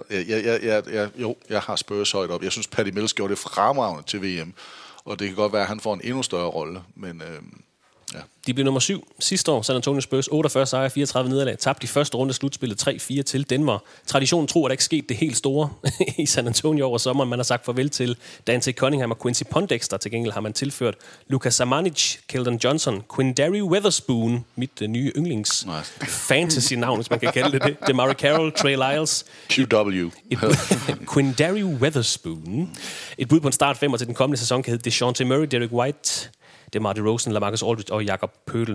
I Western Conference her, der har vi mange historier, vi har mange tandem. Vi har også det hold, vi skal snakke om lige om lidt, Sacramento Kings, der har den længste stime af sæsoner uden optræden i slutspillet. Men vi har San Antonio Spurs. 22 sæsoner i træk har de været i slutspillet. Tangerer den officielle NBA-rekord for flere sæsoner i træk, hvor man kvalificerer sig til slutspillet. Thomas vil gerne forlænge den her og give dem rekorden med 23 sæsoner. Peter, du vil gerne sætte en stopper for den. Og... ja, altså man kan også sige, de er blevet nummer 7 i Western Conference de seneste 2 sæsoner. 47 sejre, 48 sejre, samt første runde exit. Så altså flammen for det her Spurs-dynasti er vel også ved at dø en lille smule ud. Men når man kigger på deres hold, du nævner selv spilleren før, altså den her start 5'er plus, at man har Patty Mills, DeMar Carroll, Rudy Gay, Bryn Forbes, Lonnie Walker for bænken. Altså, jeg kan heller ikke forstå det op uden for slutspillet, Peter, hvis jeg skal være helt ærlig. Jeg kan godt se, at flammen er ved at dø ud, og Western Conference bliver sværere og sværere. Men jeg tror ikke, det bliver i år, de ryger ud. Og hvis man snakker om dynamisk, altså den duo bør vel egentlig også nævnes. Det kan godt være, ikke dynamisk. Nej, statisk. Der er en statisk duo. Nej, men DeRozan og Aldridge, All-Star-kampe og så videre taget betragtning. Lange 2-points afslutninger. Nå, men stadigvæk. Altså, det er heller ikke det, jeg bliver tændt på. Men respekt, hvis man kigger for, hvad deres karriere har bragt og hvad de har lavet, så er det da 2 store stjerner på et hold. Og de vandt 48 kampe sidste år uden deres startende point guard hele sæsonen. Og DeJounte Murray blev skadet i preseason sidste år, spillede overhovedet ikke. Lonnie Walker har været fremragende her i sommer. DeJounte Murray er tilbage. Derek White viste sig sidste år som værende en af de bedste forsvarsguards allerede. De har et super spændende hold. Jeg elsker Spurs. Jeg synes, det er rigtig, rigtig godt. På et tidspunkt slutter det. Og det er ikke, fordi Spurs er dårlige. Du har dem under Sacramento, det ved du. Jeg har dem under Sacramento Kings. Det er selvfølgelig også for at provokere en lille smule, for jeg ved godt, at det nemme valg, det er at gå med San Antonio, fordi så træder man ikke ved siden af. Jeg synes bare, jeg kan se noget hos Pelicans, og jeg tror på dem. Jeg kan se noget af Sacramento. De har noget bevis. De ville gerne have været inde sidste år. De nåede det ikke. San Antonio. Jeg tror, der er mange, der gerne vil have været med sidste år. Jeg har jo en gruppe. Altså, det er derfor, jeg tænker ikke, jeg har en klar top 8. Det har jeg simpelthen ikke. Jeg mener Pelicans, jeg mener Kings, jeg mener Spurs, jeg mener faktisk Thunder. De 4 hold kommer til at slås med om de sidste 2 pladser i Western Conference. Vi har holdt lidt øje med Greg Popovich. Jamen altid faktisk, men især de seneste sæsoner, altid, altså i forhold til hans kontrakt og hans arbejde med det amerikanske landshold.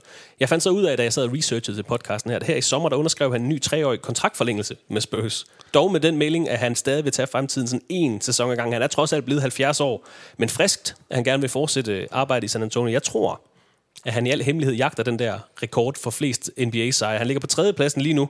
90 sejre for at være den mest vindende træner nogensinde. Lenny Wilkins nummer 2 og Don Nelson nummer 1. Jeg tror, han jagter. Jeg tror, der er noget, vi ikke ved om San Antonio. Det kræver 2 gode sæsoner, så er han der.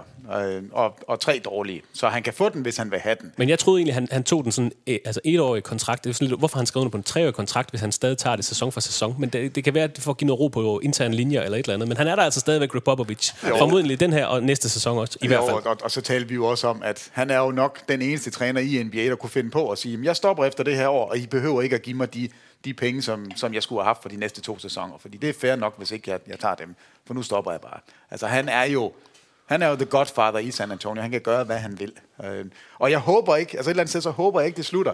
Jeg håber, han bliver ved med at tage nye hold til slutspillet og lave noget. Jeg har bare en fornemmelse af, at i år bliver året, hvor den ikke går længere. Lad os hoppe videre til Sacramento Kings, der sidste år blev 9'er i Western Conference, 39 sejre, 43 nederlag. De har sagt farvel til Willie Cauley-Stein, Alec Burks, Ben McLemore, Corey Brewer og Costa Koufos. De har til gengæld tilført Justin James, Kyle Guy, Vanja Marinkovic, Corey Joseph, Trevor Ariza, Dwayne Dedman, Richaun Holmes, Tyler Lydon. Et bud på en startfemmer for Kings, som I allerede har set i den her sæson, kan hedde De'Aaron Fox, Buddy Hield, Harrison Barnes, Marvin Bagley III og Dwayne Dedman. Holdet med NBA's længste slutspilstørke blev heller ikke til slutspil i sidste sæson, man endte på 9. plads. Der var dog 9 kampe op til Clippers på 8. pladsen. De har misset slutspillet 13 sæsoner i træk, men sidste sæson var faktisk den bedste af de seneste 13 sæsoner målet for winning percentage. Over sommeren har man så fyret cheftræner Dave Joerger, erstattet ham med Luke Walton, der jo stod i spidsen for det der Lakers hold, du snakkede om, Peter. Man har fået de her det der Lakers med de unge spillere, de unge sprudlende. Yes. Pre-LeBron Lakers. Ja. De har fået et par veteraner ind på holdet. Trevor Ariza, Corey Joseph, Dwayne Dedman. Man har givet Harrison Barnes en ny 4-årig kontrakt, $85 million. Og det er meget skægt, fordi Thomas har dem på en 10. plads. Peter, du har dem på 9. plads. Der står ordret i mine notater. Tager Kings et skridt frem med de unge spillers udvikling i den kommende sæson, eller er det status quo, og de må nøjes med en 9. og 10. plads i Western Conference? Ja, svaret er jo så, det er jo nok status quo. Det har jeg jo så fået svar på. Ja. Jeg synes jo, min fornemmelse er, at jeg synes, de er bedre end sidste år, fordi at de spillere, der var der og gjorde det godt sidste år, de er jo blevet ældre. Det kan godt være, at den energi, den bliver taget lidt ud af dem, og de så ikke er bedre. Når jeg nu hører din opremsning af ting her, så er det ikke fordi jeg sidder, altså så er jeg da meget mere tændt på San Antonio Spurs stadigvæk til at skulle levere over en længere periode, men altså der er der et par spændende spillere, men jeg er egentlig ret tryg ved mit bud på 10. pladsen, men det er nok fordi, at jeg synes Pelicans er blevet, altså de har overrasket mig mere, så derfor, ellers så tror jeg havde haft dem som 9'er. Ja. Altså, Marvin Bagley, den 3. Harry Giles, den 3. Der er et eller andet her. De 2 skal jo bare spille sammen. Og så Kings, de 10. Ja.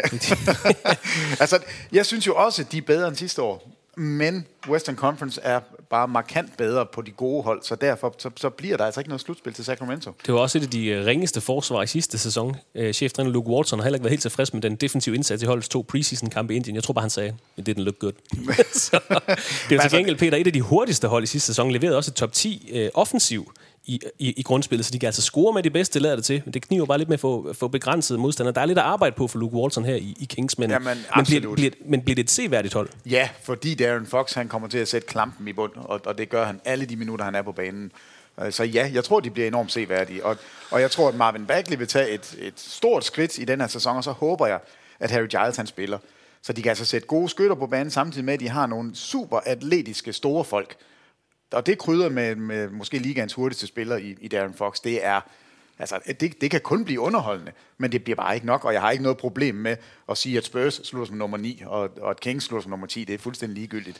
Det er den der, Altså skillelinjen ligger jo ved de her top 8 hold, og jeg tror altså bare Sacramento, de får 19 igen i år. Både Buddy Hield og Bogdan Bogdanovic er free agents efter den her sæson, så der er også nogle overvejelser, der lige skal tages i løbet af sæsonen her. Men den her gruppe af hold, nu har vi jo taget hul på slutspilsholdene.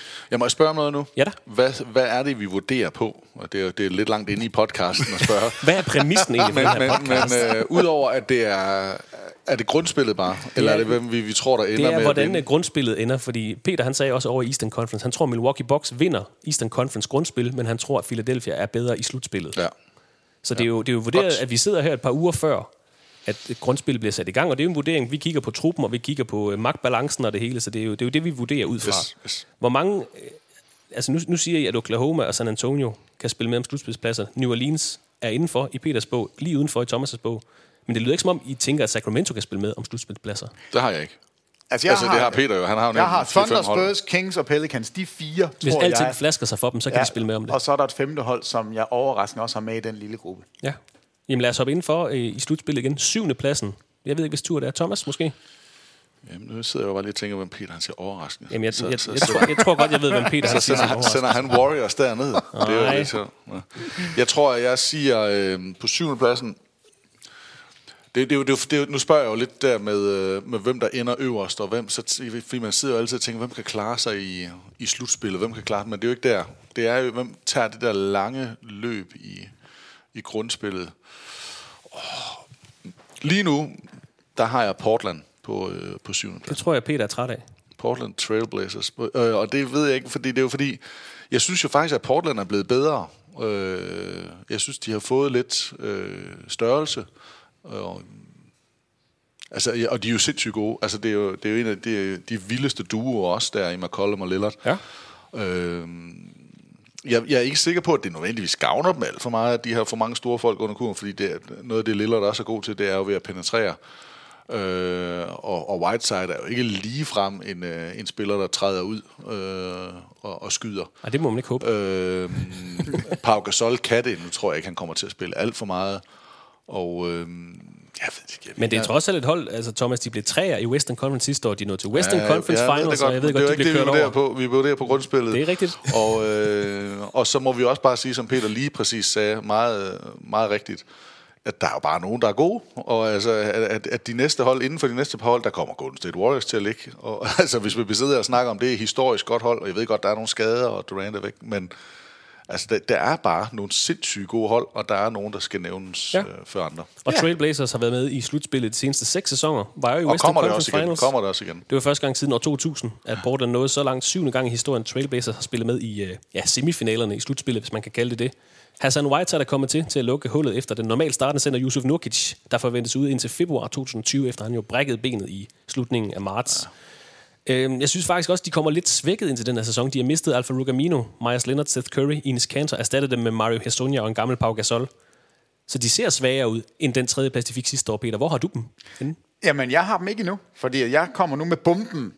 Den største overraskelse. Golden State Warriors ryger ned på en 7. plads. Golden State Warriors. Men hvor har du Portland, var egentlig mit spørgsmål. Jamen, dem har jeg så på en 6. plads. Okay, men altså nej, jeg tror på, at Warriors går en lidt svær sæson i møde, fordi de skal holde det her skib sejlende ind til Klay Thompson kommer tilbage. De skal inkorporere det D'Angelo Russell, som spiller vil rigtig gerne spille det her screening-spil, pick-and-roll-spillet. Det har man ikke gjort ret meget af i Golden State. Man skal finde ud af, hvordan spiller vi med 2 små guards i Steph Curry og D'Angelo Russell sammen. Draymond Green skal være et monster i 82 kampe. Gider han det forsvarsmæssigt og bære hele det her hold? Klay Thompson Gider han det? Jamen, sidste år, der tog han jo fri. I de første 70 kampe, der var han 20 kilo overvægtig og lignede en, der ikke rigtig gad dække op. Og lige pludselig tog fanden ved ham i slutspillet. Det bliver han nødt til at gøre fra start. Det tror jeg ikke, han kan. Man har ikke Klay Thompson til at være det her forsvars-S, som altid dækker modstandernes bedste guard. Så de får nogle vanskeligheder. Der er bare så meget talent. Steph Curry er så god, at de nok skal klare skærene og komme inden for i slutspillet. Men det kommer til at koste dem i placeringen. Og derfor tror jeg, at det bliver en sværere sæson for Warriors, end man lige forventer. Og det her med, at Klay Thompson først skal komme tilbage og akklimatisere sig, det kommer til at koste nogle sejre, og det er der bare ikke råd til i en Western Conference. Så jeg lægger dem altså helt ned på en 7. plads. De har været i finalerne 5 år i træk. Det virker jo helt grotesk. Men du tager Klay Thompson ud, du tager Kevin Durant ud, du skal spille på en lidt ny måde, og forsvarsmæssigt, der er det altså 2 af de spillere, der bar dem sidste år, man skal have erstattet. Det ved jeg ikke, hvordan de rigtig kommer til at gøre. Så altså 2 hold i Golden State og Portland, der altså falder voldsomt i rangeringen. Sidste års nummer 3 falder ned på Peters rangering, så nummer 6 på nummer 7 på Thomas' rangering, og så Golden State, der blev nummer 1 sidste år. 57 sejre i Western Conference. Tabte NBA-finalerne 2-4 til Toronto. Lad os lige gøre Portland færdig. Thomas har på en 7. plads, Peter på en 6. plads. Højeste lønningsudgifter til sæsonen 1920, $145,6 millioner. Vi er også nødt til at sætte på ord på Damian Lillard, kom jo på All-NBA Second Team sidste år. Faktisk 4. All-NBA udnævnelse til Lillard i hans karriere. Henover sommeren har han også underskrevet en Supermax-kontrakt med Trailblazers forlænget til 4 år, $196 millioner. Og var alligevel en af dem, der i lang tid ikke kom med på All-Star-holdet. Ikke? Altså var en af dem, der lå sammen med Conley og var lidt en bobler. Også fordi de skulle bare flytte til Western Conference, så kunne han komme på. Nej, heller til Øst. Men hvis man skal sætte det i lidt historisk perspektiv, Damian Lillard er vel allerede en af de bedste spillere i Trailblazers historie. Det siger jo ikke så lidt, faktisk. Men det må han jo være efterhånden. Jamen altså, han er jo et kæmpe navn og en kæmpe spiller, og den her stjerne, som ikke er et problem i omklædningsrummet, han er jo det der, måske præsidenten for de bedste kulturbærere. Altså det er Damian Lillards hold, det her. Det er hans franchise lige nu. Det er ham, det hele hænger på. Og Portland... Clyde Drexler er stadigvæk større spiller. Okay. Portland-mæssigt. Ja. Ej, det er han. Altså, Bill Walton nok også. Men, man skal helt tilbage. De har vundet et mesterskab, ikke? 77 Bill Walton, ja. Men Clyde Drexler er større. Men han bevæger sig deropad. Kevin Duckworth, han var også større. større. Lad os lige gøre Portland helt færdig. De har sagt farvel til Myles Leonard, Al Farouq Aminu, Jake Layman, Seth Curry, Enes Kanter, og et bud på den start 5 for dem kan hedde Damian Lillard, CJ McCollum, Rodney Hood, Zach Collins og så Hassan Whiteside. I hvert fald indtil februar-marts, hvor Yusuf Nurkic kommer tilbage. Lad os op til Golden State Warriors så. Der er også sket lidt af hver hen over sommeren. De har sagt farvel til naturligvis Kevin Durant, Andre Iguodala blev traded væk, Damian Jones, Quinn Cook, Jordan Bell, Sean Livingston, Andrew Bogut, Jonas Jerebko er ude. De har tilført Jordan Poole, Alen Smailagic. Hvem var det? Det var Jordan Poole og... Alen Smailagic. Eric Paschal, D'Angelo Russell, Willie Cauley-Stein, Omari Spellman, Glenn Robinson III, Alec Burks, Marquise Chris. I starten af sæsonen kommer deres startopstilling nok til at hedde Steph Curry, D'Angelo Russell, Alonzo McKinney, Draymond Green, Kevon Looney. 7 sæsoner i træk har de været med i slutspillet. 5 sæsoner i træk har de været i NBA-finalerne. Vundet 3 mesterskaber. Hvis alting flasker sig, Klay Thompson kommer tilbage i marts, og at den gamle Klay Thompson... Jamen, det er jo det, der er så fedt. Kan de spille sig i finalerne igen? Bare, altså, ja, nej. Ja, det kan de. Ja, så min næste spørgsmål er dynastiet forbi, eller er det bare på pause, mens vi venter på Klay Thompson? Altså, jeg ved ikke, om vi kan sige, at dynastiet er forbi, fordi de vil bestemt være en hård modstander. Men altså, mit bedste bud er ikke, at Warriors vinder igen. Og jeg tror heller ikke, det er dem, der kommer i finalen, men de har bestemt spillerne, der kan. Altså, de kan jo komme ud med den nærmest samme starting lineup, som de vandt 73 kampe med. Men det, jeg er bekymret for, det er det her forsvar. Altså, Iguodala er der ikke længere til at hjælpe til. Klay Thompson er der ikke fra start. Durant er der ikke. De har mange ubesvarede spørgsmål, specielt i forsvarsenden. Normalt så vil der nogen, der siger, du pikker altid lidt på Peter. Og siger, ja. Men nu er det jo fordi, at hvad skal man sige, er efter Peter, men nu er det jo fordi, at nu er det jo Peter, der tit udtaler sig, og vi sidder jo og hører om de her ting. Og det trækker mig lidt, og det er jo lidt svært at sige, når jeg har dem også på 6. pladsen, så vi er jo ikke meget uenige. Men det trækker mig lidt, at han kan sidde og tale dem ned, og måske endda, hørte jeg dig sige, at det var et af dem, der måske kunne ryge uden for slutspillet. De skal kæmpe for en slutspilsplads. Den er ikke bare givet på forhånd, som vi har haft de sidste 5 år. De har 2 All-NBA-spillere og en All-Star på holdet. Uden Klay Thompson. Altså, de har... Og så Draymond Green ikke lige gider at spille. Altså, du har rost ham som den bedste forsvarsspiller i ligaen, og forsvaret ham, stået på mål om. Og så lige nu han gad ikke spille 70 kampe. Det er da lige præcis nu, at han skal vise sit værd, og det er da også lige præcis, jeg synes, det bliver spændende, når vi taler om fantasy-spillere i Karl Anthony Towns, så er Steph Curry, der er også et bud, og Steph Curry kunne også godt være et bud, et frækt bud på noget MVP. Ja. Absolut, og ligaens topscorer hele fordi at der kommer til at ligge noget ved ham, og han skal ind og levere, og jeg tror faktisk godt, at det kan være en god udfordring for ham. Altså en spændende udfordring. Det kan godt være, at det ikke lykkes, men at han går ind, og så nu skal han skulle gøre noget på en anden måde, end han har gjort de andre år, hvor at nu har vi skulle passe sammen. Der skal være plads til Klay, der skal være plads til Kevin Durant nu, der skal være plads til Draymond, han skal også lige have et par bolde. Nu er det ham. Altså, det er ham, der skal... Draymond Green scorer ikke de point. Han har en snit af 12 point. Men det er Steph Curry, der skal gøre det her. Og så skal han have lidt hjælp fra Russell. Men det er når Steph ikke gør det. Og jeg tror, det kan blive ret vildt, og det er egentlig også sjovt at se. Underholdende at se.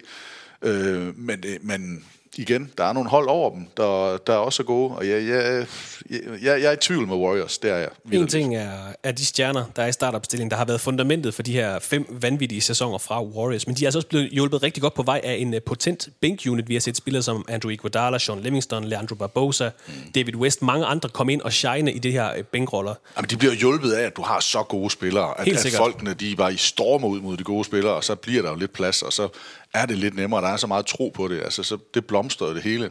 Men Warriors bænk i år, Thomas, den ser dem ikke ret god. Nej, det gør den nemlig ikke. Willie Cauley-Stein, Alec Burks, Jacob Evans, Glenn Robinson III, Omari Spellman, det er sgu sådan lidt... Ja. Det er lidt tyndt, men altså... Jamen, det er jo det, der bliver problemet. Ja. Det er over 82 kampe. Altså, man skal jo op og vinde. Altså, vi kan jo få en sæson, hvor 50 sejre bliver sådan en middelmådig sæson i Western Conference. Det er jo grotesk at tænke på. Men det er også svært at finde penge til bænkspillere, når man har så meget sin cap bundet op på sine startende stjerner. Hen over sommeren har man nemlig forlænget kontrakterne med både Klay Thompson og Draymond Green, så the core, lad os kalde det, altså kernen på hold, det er altså samlet i 3-4 sæsoner endnu hos Warriors. Men alle andre mandskaber, hvis du kunne have Draymond Green, eller hvad skal vi bare sige, 3 All-NBA-spillere på kontrakt, så vil du sidde og klappe i hænderne. Jamen, jeg tror også, de er godt tilfredse. Ja. Mit spørgsmål er ikke, om Warriors er et godt hold, når alle er klar. Det er de. Men kan de holde den kørende i 82 kampe i en Western Conference, hvor der er så mange hold, der gerne vil indenfor i slutspillet? Ja. Hvis det havde været et andet år, hvor der var 6 gode hold og en masse crap, så ville Warriors jo bare nuller igennem. Men det kan de ikke gøre nu. De er nødt til at kæmpe for det, og det, der bliver så sjovt, det er jo, at de slutter uden for top 4. Det vil sige, at der er et slutspilshold, som skal møde dem i første runde. Så skal du møde de forsvarende NBA 5 gange mestre i Western Conference. Altså, det bliver da ikke sjovt at spille mod dem i første runde. Så der, det bliver en lidt anden tilværelse. Ja, det gør det. Det tror jeg, det gør. Ja, også efter 5 sæsoner, hvor man har vundet 67, 73, 67, 58 og 57 kampe i grundspillet. Konkurrencen er blevet hård de seneste par sæsoner, men alligevel. Peter, bare lige hurtigt. D'Angelo Russells rolle for Warriors i denne sæson, hvad bliver den? Jamen, jeg håber, at han kan være rigtig god til at spille uden bold. Altså lidt det samme, som vi kalder på med Westbrook, at han skal spille uden bold. Cut mod kurven, baseline en gang imellem. Være god til at sætte screening og pop ud. Altså, cut and move, simpelthen. Cut and move, ja. Det er det. Det er skæv kasket og det hele. Altså, han skal jo vide, at Steph Curry er den bedre spiller og den bedre skytte, og ham spillet skal gå igennem. Må jeg godt lige sige, det der ikke også, det er jo farligt, Vestrup. Og droppe sådan en reference. For nu har jeg siddet på redaktionen, og så kommer jeg til at droppe nogle referencer engang med, og så er der bare folk, der kigger på mig. Altså, og de som I ikke sådan, det er jo sjovt, når du siger, det, som I ikke forstår, hvad jeg siger. Det er altså, ungdommen simpelthen. Det er det, jeg siger. Hvis jeg refererer til Madame Skrald, eller Brødrene Bisp, eller... De er helt... Altså, som I ikke... De ikke vil forstå, de forstår det ikke. Tror du, cut and move er der? Det er lige det, jeg siger. Jeg tror, at cut and move er nede i noget, hvor vi har rigtig, rigtig mange lyttere og seere, der simpelthen ikke aner, Google hvad cut and move Google er. It, så vil man se den der baseball-kasket uden bøjet spids. Jeres liv bliver bedre med cut and move. Den er ikke længere. Der er 5 hold tilbage i Western Conference. Den var nok et Houston Rockets, 2 hold for Los Angeles. Og baby, give it up. Vestrup, give it up, give it up. Nej. Det bliver du selv om. Lad os bare få 5. og 4. pladsen på papiret her, Peter. 5. pladsen i Western Conference til den kommende sæson. Altså, jeg kan ikke lade være, men jeg gør det lidt for at provokere. Los Angeles Lakers. Det er provokerende, tror jeg. Los Angeles Lakers. Hvem er på 4. pladsen? Slutter uden for hjemmebane i første runde. Ja. Og hvem får så hjemmebane på 4. pladsen? Det gør Los Angeles Clippers. De skal møde hinanden. Peter, nu prøver du for meget, tror jeg. Nej, det gør jeg ikke. Jeg skal nok argumentere for, hvorfor. Altså, jeg ved godt, at det bliver kontroversielt, og der er sikkert mange, der vil sige, at du er fuldstændig idiot. Ja, jeg er den første, tror jeg. Jamen, det kan godt være. Jeg tror på, at Clippers og Lakers er de farligste hold. Det er dem, jeg tror har den bedste chance for at vinde mesterskabet. Men jeg tror også, at begge hold kommer til at gå en rigtig, rigtig svær grundspilsæson igennem. Det ene hold, fordi de er så ophængt på Anthony Davis og LeBron James. Man ved, at LeBron James skal spille, altså han skal helst ikke spille mere end 60 kampe, hvis han skal være klar til slutspillet. Han skal helst ikke bruge al sin energi. Han er 35 år gammel. Altså, han fik sin første skade sidste år, der begynder at være... Han krakelerer en lille smule. Anthony Davis skal spille som et monster i 82 kampe, hvis det skal gå også i grundspillet. De skal nok komme indenfor, der er slet ikke nogen problemer med det. Men jeg tror, de kommer til at smide nogle kampe, simpelthen fordi de er nødt til at sige, LeBron, du skal sidde. Det her er ikke en sprint, det er en maraton, og vi skal være gode til sidst. Og det kommer til at koste, fordi der er så mange sultne hold. Og derfor kommer Lakers ikke til at vinde grundspillet. De kommer til at være fuldt ud med, men de kommer simpelthen til at starte på udebane i første runde. Ja, vel ja. Thomas... Ja, der er jeg ikke helt. Nej. De to Los Angeles hold. Lad os bare lige få skrevet ned. Nej, det tror jeg. Jeg tror det er bedre. Nå. Det kan vi godt, hvis du gerne vil. Jeg er faktisk i tvivl. Jeg har de 2 Los Angeles hold i top 3. Ja. Vi kan også lige gøre Lakers færdig, mens du lige tænker. De blev nummer 10 i Western Conference sidste år, 37. Jeg kan sige, jeg har Lakers som nummer 3. Det kan. Okay. Så lidt højere op her. Ja. Og jeg køber også Peters argumentation med, at det bliver en hård sæson. Men jeg tror, at de kommer ind med noget energi, og de har noget, der skal bevises. Og jeg tror faktisk gerne, at Anthony Davis vil vinde en masse kampe. Jeg tror gerne, LeBron James vil vende rundt på noget og vinde en masse kampe. Jeg tror ikke nødvendigvis, han kigger på sin karriere-stats, karriere-win totals og sådan noget, men det skulle undre mig meget, om han ikke stadigvæk kigger lidt i, hvad er hans omdømme og hans generelle. Jeg tror rigtig gerne, de vil have hjemmebane.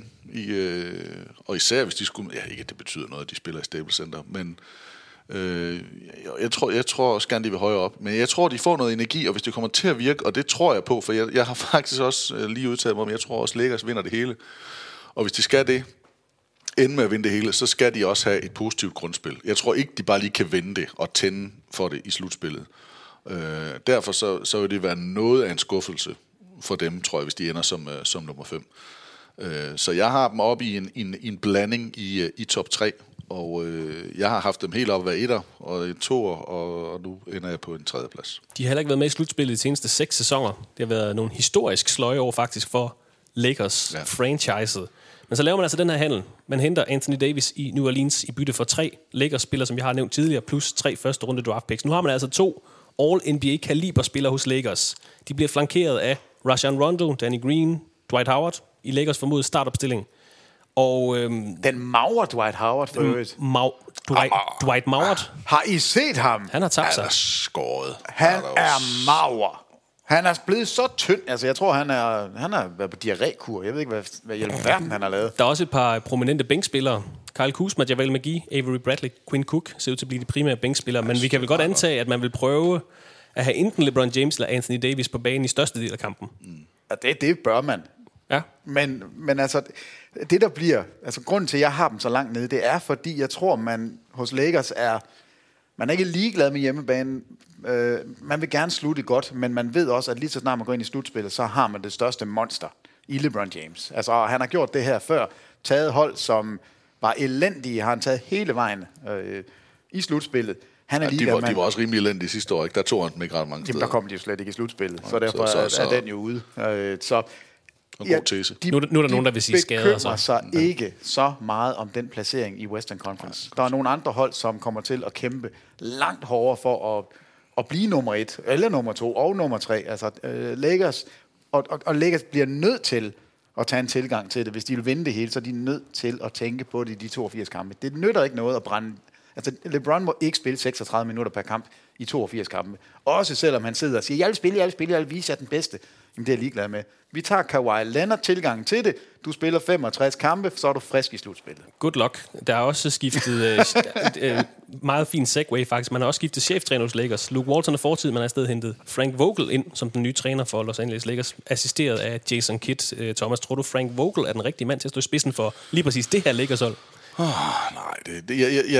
Nej, det tror jeg ikke. Det tror jeg faktisk heller ikke. Og jeg synes heller ikke, at det er sådan et fedt navn, altså trænermæssigt navn til det. Det var vist efter at sige det heller ikke deres første eller anden eller tredje prioritet. Og det er jo synd for ham, ikke? Fordi jeg synes faktisk, han har gjort nogle gode ting som træner. Frank Vogel, jeg synes også nogle gange har været lidt intetsigende.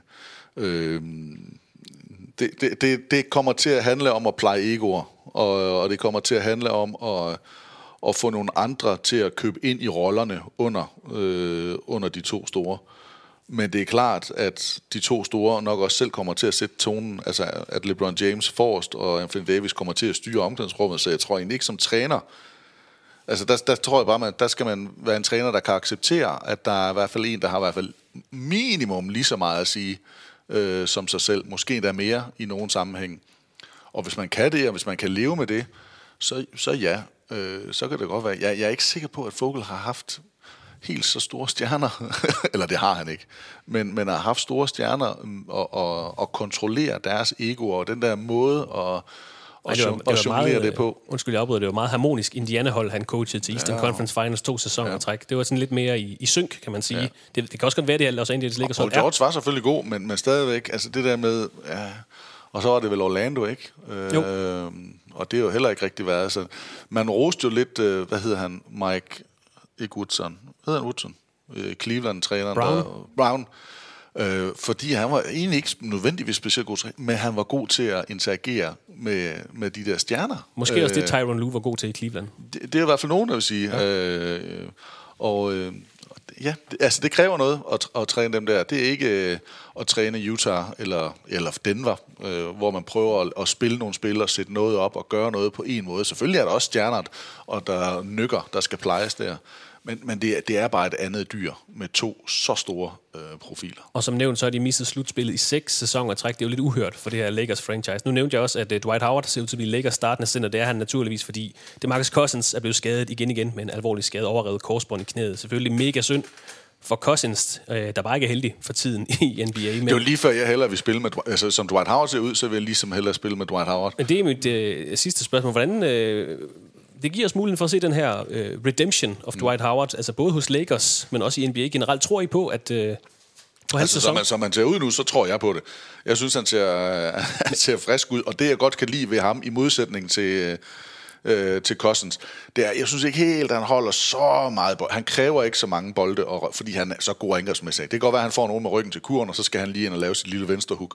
Men han vil kunne gribe nogle alley-oops, han vil kunne lege med på nogle af de her ting, han kan spille noget forsvar, bevæge sig, kan godt løbe.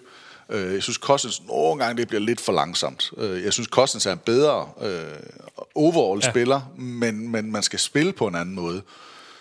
Og vi snakker i den her led af deres karriere, fordi Dwight Howard har selvfølgelig været op og været MVP-kaliberspiller. Det har Cousins aldrig været endnu i sin karriere. Og hvis jeg var træner, og alt er frisk og sådan noget, så vil jeg da være lykkelig over at kunne tage Anthony Davis ud, Dwight Howard ud, og så sætte Cousins ind. Altså så have en spiller, jeg kunne gå til, der kunne skabe point, i stedet for at have Cousins inde sammen med Anthony Davis, når Anthony Davis skal have bolden, og Cousins kan rende og blive sur over, og han ikke får den. Altså at have ham fra bænken, hvis det kan lykkes med Dwight Howard, vil da være en synes jeg, kæmpe gave. Jeg har ikke glemt Los Angeles Clippers, men jeg er lige nødt til at få papirarbejdet i orden. Altså Peter har Lakers på 5. pladsen, Clippers på 4. pladsen. Thomas har så Lakers på 3. pladsen. Og jeg ved ikke, Thomas, skal vi bare tage din 5. og 4. plads, bare lige for at få dem skrevet ned? Men det kan vi godt. Jeg har Utah Jazz på 5. pladsen, Denver Nuggets på 4. pladsen. Okay. Det er så fedt, det her. Houston på 4. pladsen? Nej, Denver. Utah Jazz på 5. pladsen, Denver Nuggets på 4. pladsen. Denver Nuggets. Og af top 5, så er det de to hold, der er mest hold for mig. Ja. Clippers tenderende. Men de to, hvor de spiller godt sammen, de har rigtig godt hold, og det kan jo godt betyde, at man faktisk får nogle sejre lidt nemmere end nogle andre. Så derfor kan det godt tage lidt imod, at jeg har dem dernede, men jeg ser de andre være sultne. Du ved også, hvad du har i de to hold, hvor de andre det er lidt med, at du skal lige se an måske, tænker jeg. Og så altså Utah, jeg er sådan lidt lunken. Jeg synes, de er fremragende hold, og de spiller fedt, og der er nogle gode ting, men og Denver overraskede mig positivt sidste år, og det tror jeg egentlig, de fortsætter med. Men jeg er lidt mere tiltrukket af Clippers, Rockets og Lakers i top 3. Jeg ved simpelthen ikke, hvilket hold vi skal snakke om nu. Eller vi bare skal skrive det ned. For jeg synes, Peter han nævnte Clippers på... Vi har talt om Lakers. Peter nævner Clippers. Hvem har du på 3. pladsen, Peter? Jamen, der har jeg Rockets. Ja, det hjælper jo så ikke. men jeg synes lige... Altså, vi er nødt til lige at være helt enige om, at det her, det er for grundspillet. Fordi jeg har altså Lakers Når vi nu kigger på Lakers sidste år, synes jeg, man dummede sig jo helt vildt og signede alle de forkerte spillere til LeBron. Det har man gjort om i år. Nu har man hentet alle de skytter og alle de forsvarsspillere, man kunne. Altså Danny Green er fantastisk. Quinn Cook passer godt. Jared Dudley, min favorit, kommer til at få minutter og gøre noget godt. Lakers bliver gode i slutspillet. Grundspillet, det er der, det går galt, fordi man skal pleje. Godt. Så er den lukket. Yes. Og så har jeg så sagt, at jeg synes, at Houston Rockets bliver nummer 3. Skal vi snakke om Houston Rockets, eller hvad? Eller skal vi tage Clippers først? Nu har vi har 4 hold, der er blevet nævnt. Ja. Nej, nu skriver vi dem ned, og så tager vi dem en gang. Peter, nummer 1 i grundspillet Western Conference. Nej, I må ikke presse mig ned. Det bliver Denver Nuggets. De vinder Western Conference. Og så har du altså Utah på anden pladsen, kan jeg så resonere mig frem til. Utah Jazz som nummer 2. Med mit supreme intellect. Okay. Så Peter siger Denver Nuggets 1, Utah Jazz 2, Houston Rockets 3, Los Angeles Clippers 4, Los Angeles Lakers 5. Mavefornemmelsen ændrer. Jeg ændrer lige her i sidste sekund nu. Thomas? Jeg ændrer i sidste sekund nu. Ja. Godt. Jeg har på 3. pladsen, jeg havde 5. pladsen i Jazz, 4. pladsen Denver, ja. 3. pladsen Lakers, ja. 2. pladsen Clippers og 1. pladsen Rockets. Jeg har lige flyttet i Clippers. Jeg har haft Lakers på 1. pladsen. Det må jeg flytte ned. Jeg har haft Clippers på 1. pladsen. Så du har Houston til at vinde Western Conference. Og det har jeg alene af den tro, at det kommer til at fungere med Westbrook og Harden. Så lad os hoppe ned i Houston-holdet nu. Ja. De vil blæse afsted. Og den måde, de spiller på, jamen, der får de også nogle nemme sejre, fordi at de bare løber folk over. Jeg synes, de ser rigtig gode ud. Skræmmende gode, det ved jeg ikke, men de ser rigtig, rigtig gode ud. Ja. Og hvis det fungerer med Westbrook og Harden, altså, så er det vanvittigt. Og så tror jeg, de kommer til at løbe i så højt et tempo. Jeg tror ikke, at de vil kunne bremse. Og så sige, fordi det er jeg faktisk lidt enig med Lakers, at det kan godt være, at man lige slapper lidt af. Det tror jeg ikke, man kan. Hverken med coach D'Antoni, eller med de 2 spillere, Harden og Westbrook. Så skal de sidde helt ude. Altså, så skal man sidde helt over. Så jeg tror faktisk, at Rockets får samlet rigtig mange sejre til sig, og ender i top 3. Og når jeg nu bliver fået en pistol for panden, så siger jeg nummer 1. Ja, de blev nummer 4 i Western Conference sidste år. Ja, 50 sejre. Tyveri. 32 nederlag. Tabte i anden runde af slutspillet 2-4 til Golden State. De har tilført, som Thomas også nævner, Russell Westbrook. De har også tilført Tyson Chandler, Ben McLemore, Anthony Bennett, Thabo Sefolosha og Ryan Anderson. De har til gengæld taget afsked med Chris Paul, Kenneth Faried, Nene, Iman Shumpert og Shoki. Og det var før alt det her Kina-vrøvl med Daryl Morey, at Shoki han forlod holdet. Et bud på en startende 5'er til den kommende sæson kan hedde Russell Westbrook, James Harden, Eric Gordon, PJ Tucker og Clint Capella. Siden James Harden kom til Houston Rockets i 2012, har man været med i NBA-slutspil. Man har været 2 gange i Western Conference Finals. Begge gange slået ud af Golden State Warriors. Warriors har faktisk sendt Rockets ud af slutspillet 4 gange i de seneste 5 år. I de 7 sæsoner, hvor James Harden har spillet for Rockets, har man vundet 45, 54, 56, 41, 55, 65 og 53 sejre i sidste sæson. Tag lige den til notaterne derhjemme. Og 65 sejre i 17-18 sæsonen, det var Rockets franchiset rekord, altså flest sejre i grundspillet nogensinde. Og nu er der kommet det her markant hjælp til Harden i Houston. Hans tidligere holdkammerat for Oklahoma City Thunder, Russell Westbrook. Mit spørgsmål er så, Peter, er der bolde nok i Houston? Som jeg snakkede om, det er jo 2 spillere, der begge er blevet MVP'er i ligaen, fordi de fik lov til at have bolden i hånden hele tiden. Jamen, altså, der er en, og den må de deles om. Og det, jeg tror kommer til at ske, det er, at Westbrook indfinder sig med, at James Harden er den bedre spiller. Jeg tror ikke på, at tempoet bliver super højt, og de kommer til. Altså, det havde det 4. langsomt spillende hold sidste år. Jeg tror ikke, de kommer til som hold at spille. Men de scorer mange point. Og spille hurtigt. Men de kommer til at have en dimension, de ikke har haft før. De har det her Westbrook, der tager rebounden selv, og så er klampen i bund. Så der vil de, i momenter kan de løbe hurtigt, og det kommer til at være en enorm fordel for dem, at de tilfører det. Men når de kommer ned til det sidste, så vil det altid være James Harden, der vandrer bolden op, og James Harden, der bestemmer, og det ser ikke ud, som om der er nogen, der kan stoppe ham. Altså, han ligner en af de mest komplette angrebsspillere, vi nogensinde har set. Jeg vil gerne lige tilføje, hurtigt, altså hvis jeg har sagt det tror jeg, jeg gjorde. Det var ikke det, jeg mener. Altså tempo, det er mere, de scorer mange point, og den her måde, de spiller på. Det er ikke for at tage dem ned eller tale med, men det er rigtigt. Ja, du snakker ikke om tempo i kampen, du snakker mere sådan om... Det er mere, de blæser afsted. Som holder de her momentum, ja.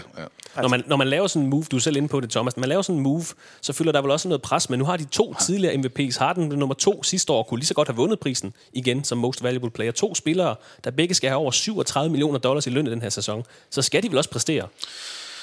Ja, men det skulle Chris Paul jo også. Altså, det skal de jo. Altså, hvis du er nogen af de bedste, og det ved de også. Men selvfølgelig skal de præstere, og selvfølgelig er det sat, så jeg ved ikke, om det er det bedste røgslør nogensinde, som Daryl Morey har lavet, ved at gå ud og lave det her og Hong Kong tweet, så han tager presset væk fra spillerne, i hvert fald fokus væk fra spillerne. Men der kommer der til at være fokus. Altså, det var det første, vi kiggede på, da vi havde dem forleden dag, hvordan fungerer de sammen. Ingen tvivl om, at James Harden ser bedre ud, og jeg tror også, at Westbrook indfinder sig. Men jeg tror også, det kommer til at fungere. Ja. Og jeg tror på det positive ting, og hvis de får i den her sæson, hvis det kommer til at fungere, jamen så ser jeg dem til at kan vinde en hulens masse kampe. Udover at de har traded Chris Paul til Oklahoma City Thunder, hentet Russell Westbrook ind, de har også brugt sommeren til at forlænge kontrakt med Eric Gordon, 3 år, $54,5 million han fået. De vandt 50 kampe sidste år. Nu er Warriors måske ikke længere den her stopklods, det har været for dem i 4 af de sidste 5 sæsoner, Peter. Er Houston Rockets et af de hold, som du kan se vinde mesterskabet i år? Ja, det er et af dem, som melder sig ind og kan vinde det. Der er nogle ting, der skal gå godt for dem, men de har kontinuiteten. De har de spillere, de plejer at bygge op omkring. Og så har de fået den her ubekendte i Russell Westbrook, som giver noget, de ikke havde før. Altså, han giver det der vildskab, som man måske har manglet, hvor det har været den mere kontrollerede Chris Paul, der sidste år skulle bære det. Det var ikke godt nok sidste år, og nu gør man noget lidt andet. Så ja, de melder sig ind, men det er primært, fordi James Harden er altså et angreb i sig selv. Jeg ved ikke, hvordan man stopper ham. Det ser fuldstændig umuligt ud lige nu, hvad man skal gøre der. Så ja, de kan vinde mesterskab. Frit valg i hele ligaen af alle spillere. Hvem vil så helst have ved siden af James Harden? Kawhi Leonard. Kawhi Leonard? Ja. Men ham vil jeg have ved siden af alle. Ja, det er et meget godt bud. Jamen, det er mere bare, fordi Westbrook er jo en top 10 spillere, har været i din bog måske en af de bedste, eller top 3. Så det der med, altså det er en kæmpe brik, man får ind ved siden af. Chris Paul har været toppen af poppen også på den plads. Spørgsmålet er, hvad han er for en brik nu. De seneste 2 år har han været en meget ineffektiv men det der med, men også en anderledes, altså mere han var også en boldstærk, altså beholdt bold meget og sat op. Så hvad er det egentlig? Hvad vil egentlig være det fedeste at passe ind ved siden af James Harden? Altså vi skal jo lidt stats med. Isolation plays, altså spil, hvor man spiller 1 mod 1, får bolden, spiller 1 mod 1. Toppen af ligaen sidste år, det var ikke overraskende James Harden. Han havde 20 gange per kamp, hvor han spillede 1 mod 1. Så falder vi ned, og så de næste 3 spillere, det er jo 10 gange per kamp. Russell Westbrook var nummer 4 i ligaen med 10 gange per kamp. Kan I to gætte, hvem de 2 midterste var? Altså nummer 2 og nummer 3? I ISO-spil? I ISO-spil i NBA sidste år, fordi det kom noget bag på mig, men altså... Kawhi Leonard? Damian Lillard? Nej. Ej, det er også en fuldstændig umulig opgave. Russell? Nej. Blake Griffin og DeMar DeRozan. Er det ikke random, at de 2 ind der? Men det er altså 2 spillere i top 4 i isolationsspil. Så spørgsmålet er, om man vil videreføre... Blake Griffin kunne man godt have tænkt sig til, hvis vi havde kigget igen, men DeRozan er en overraskelse. Ja. Men det her med, at James Harden, han jo i hvert fald har sine 20 ISO-spils per kamp, klart mest. Det kan jo godt være, at man nu siger, men det har du stadigvæk. Og så Westbrook, de 12-14 minutter, hvor du spiller uden James Harden, der er det der, vi gør det med dig. Og så James Harden sådan en spot-up shooter. Ja, altså det meget fint at have. Det kunne være, altså det bliver i hvert fald interessant.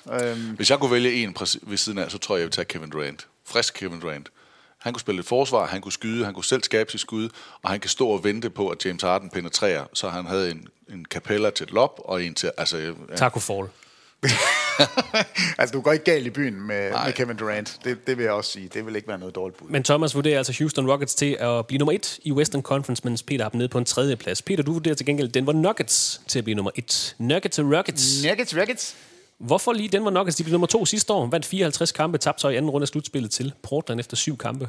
De har det samme hold som sidste år. De er blevet mere modne. De har tilført Jeremy Grant, som jeg tror bliver super værdifuld for dem. Jokic er blevet lidt tykkere, det er jo rigtig dejligt at se. Det kan være, han skal spille sig i form, I don't know. Han har spist det, som Dwight Howard har sat til siden. Han er jo blevet rigtig stor. De spiller på den her hjemmebane, som er lidt oppe i bjergene, og det gør bare, altså de har altid haft en lille fordel, og jeg tror, det er de små ting, der kommer til at afgøre placeringen i grundspillet i år. Det er de 2-3 sejre, de får alene, fordi de har en hjemmebane, som de andre synes er en lille smule irriterende at spille på. Altså det her Denver-mandskab spillede en fremragende sæson sidste år, det er et super bredt mandskab. De unge spillere, de havde, er blevet et år ældre, og dermed klar til at tage et nyk opad. Jeg ser dem til at blæse igennem de 82 kampe. Det er et godt grundspilshold. Det er et rigtig godt grundspilshold, og det ville Portland også være, hvis ikke de skulle spille uden Jusuf Nurkic. Jeg synes, når vi taler om spillere som Michael Porter Jr. Og unge spillere, det er spændende at se, hvad der sker med Denver med ham, og hvor god er han. Og... Jeg har dem på ingen måde til at kunne vinde mesterskab. Jeg har sådan en fornemmelse af, at det her det er et hold, der brænder ud i slutspillet. Altså, at man ikke helt er klar til det endnu, men jeg har dem til at være guddommeligt gode i grundspillet. Der er heller ikke sket ret meget i Denver her over sommeren. De har sagt farvel til Isaiah Thomas, Trey Lyles og Tyler Lydon. Til gengæld har de tilført Bol og Jeremy Grant, som Peter han var inde på tidligere. Og spørgsmålet til den her sæson er, om de kan tage endnu et skridt op af. Det er jo nærmest kun gået den vej, siden Mike Malone han blev træner tilbage i 2015. Fra 33 sejre i 15-16 sæson til 40 sejre, til 46 sejre, og så til 54 sejre i sidste sæson, hvor man så hentede den her flotte andenplads i Western Conference. Og måske endnu vigtigere, at man fik slukket den her slutspilstørke, der var i Denver, der havde varet i 5 sæsoner. De var gode sidste år, kommer tilbage med det samme hold, plus Jeremy Grant, Michael Porter Jr., som de draftede sidste år. Jeg tror, kan få en rigtig fin sæson, så i hvert fald... Jamen, altså det... sprudlende ud, men der er vel også en lille presbold på dem, fordi jeg kan se, Paul Millsaps kontrakt udløber her til sommer. Derefter skal man ud og finde en ny starter. Det bliver måske ham her, Michael Porter Jr. til at starte med, men også lige givet Jamal Murray en ny stor kontraktforlængelse, 5 år, 170 millioner her i sommer. Så man har ikke så meget fleksibilitet, altså holdet er, hvad det er.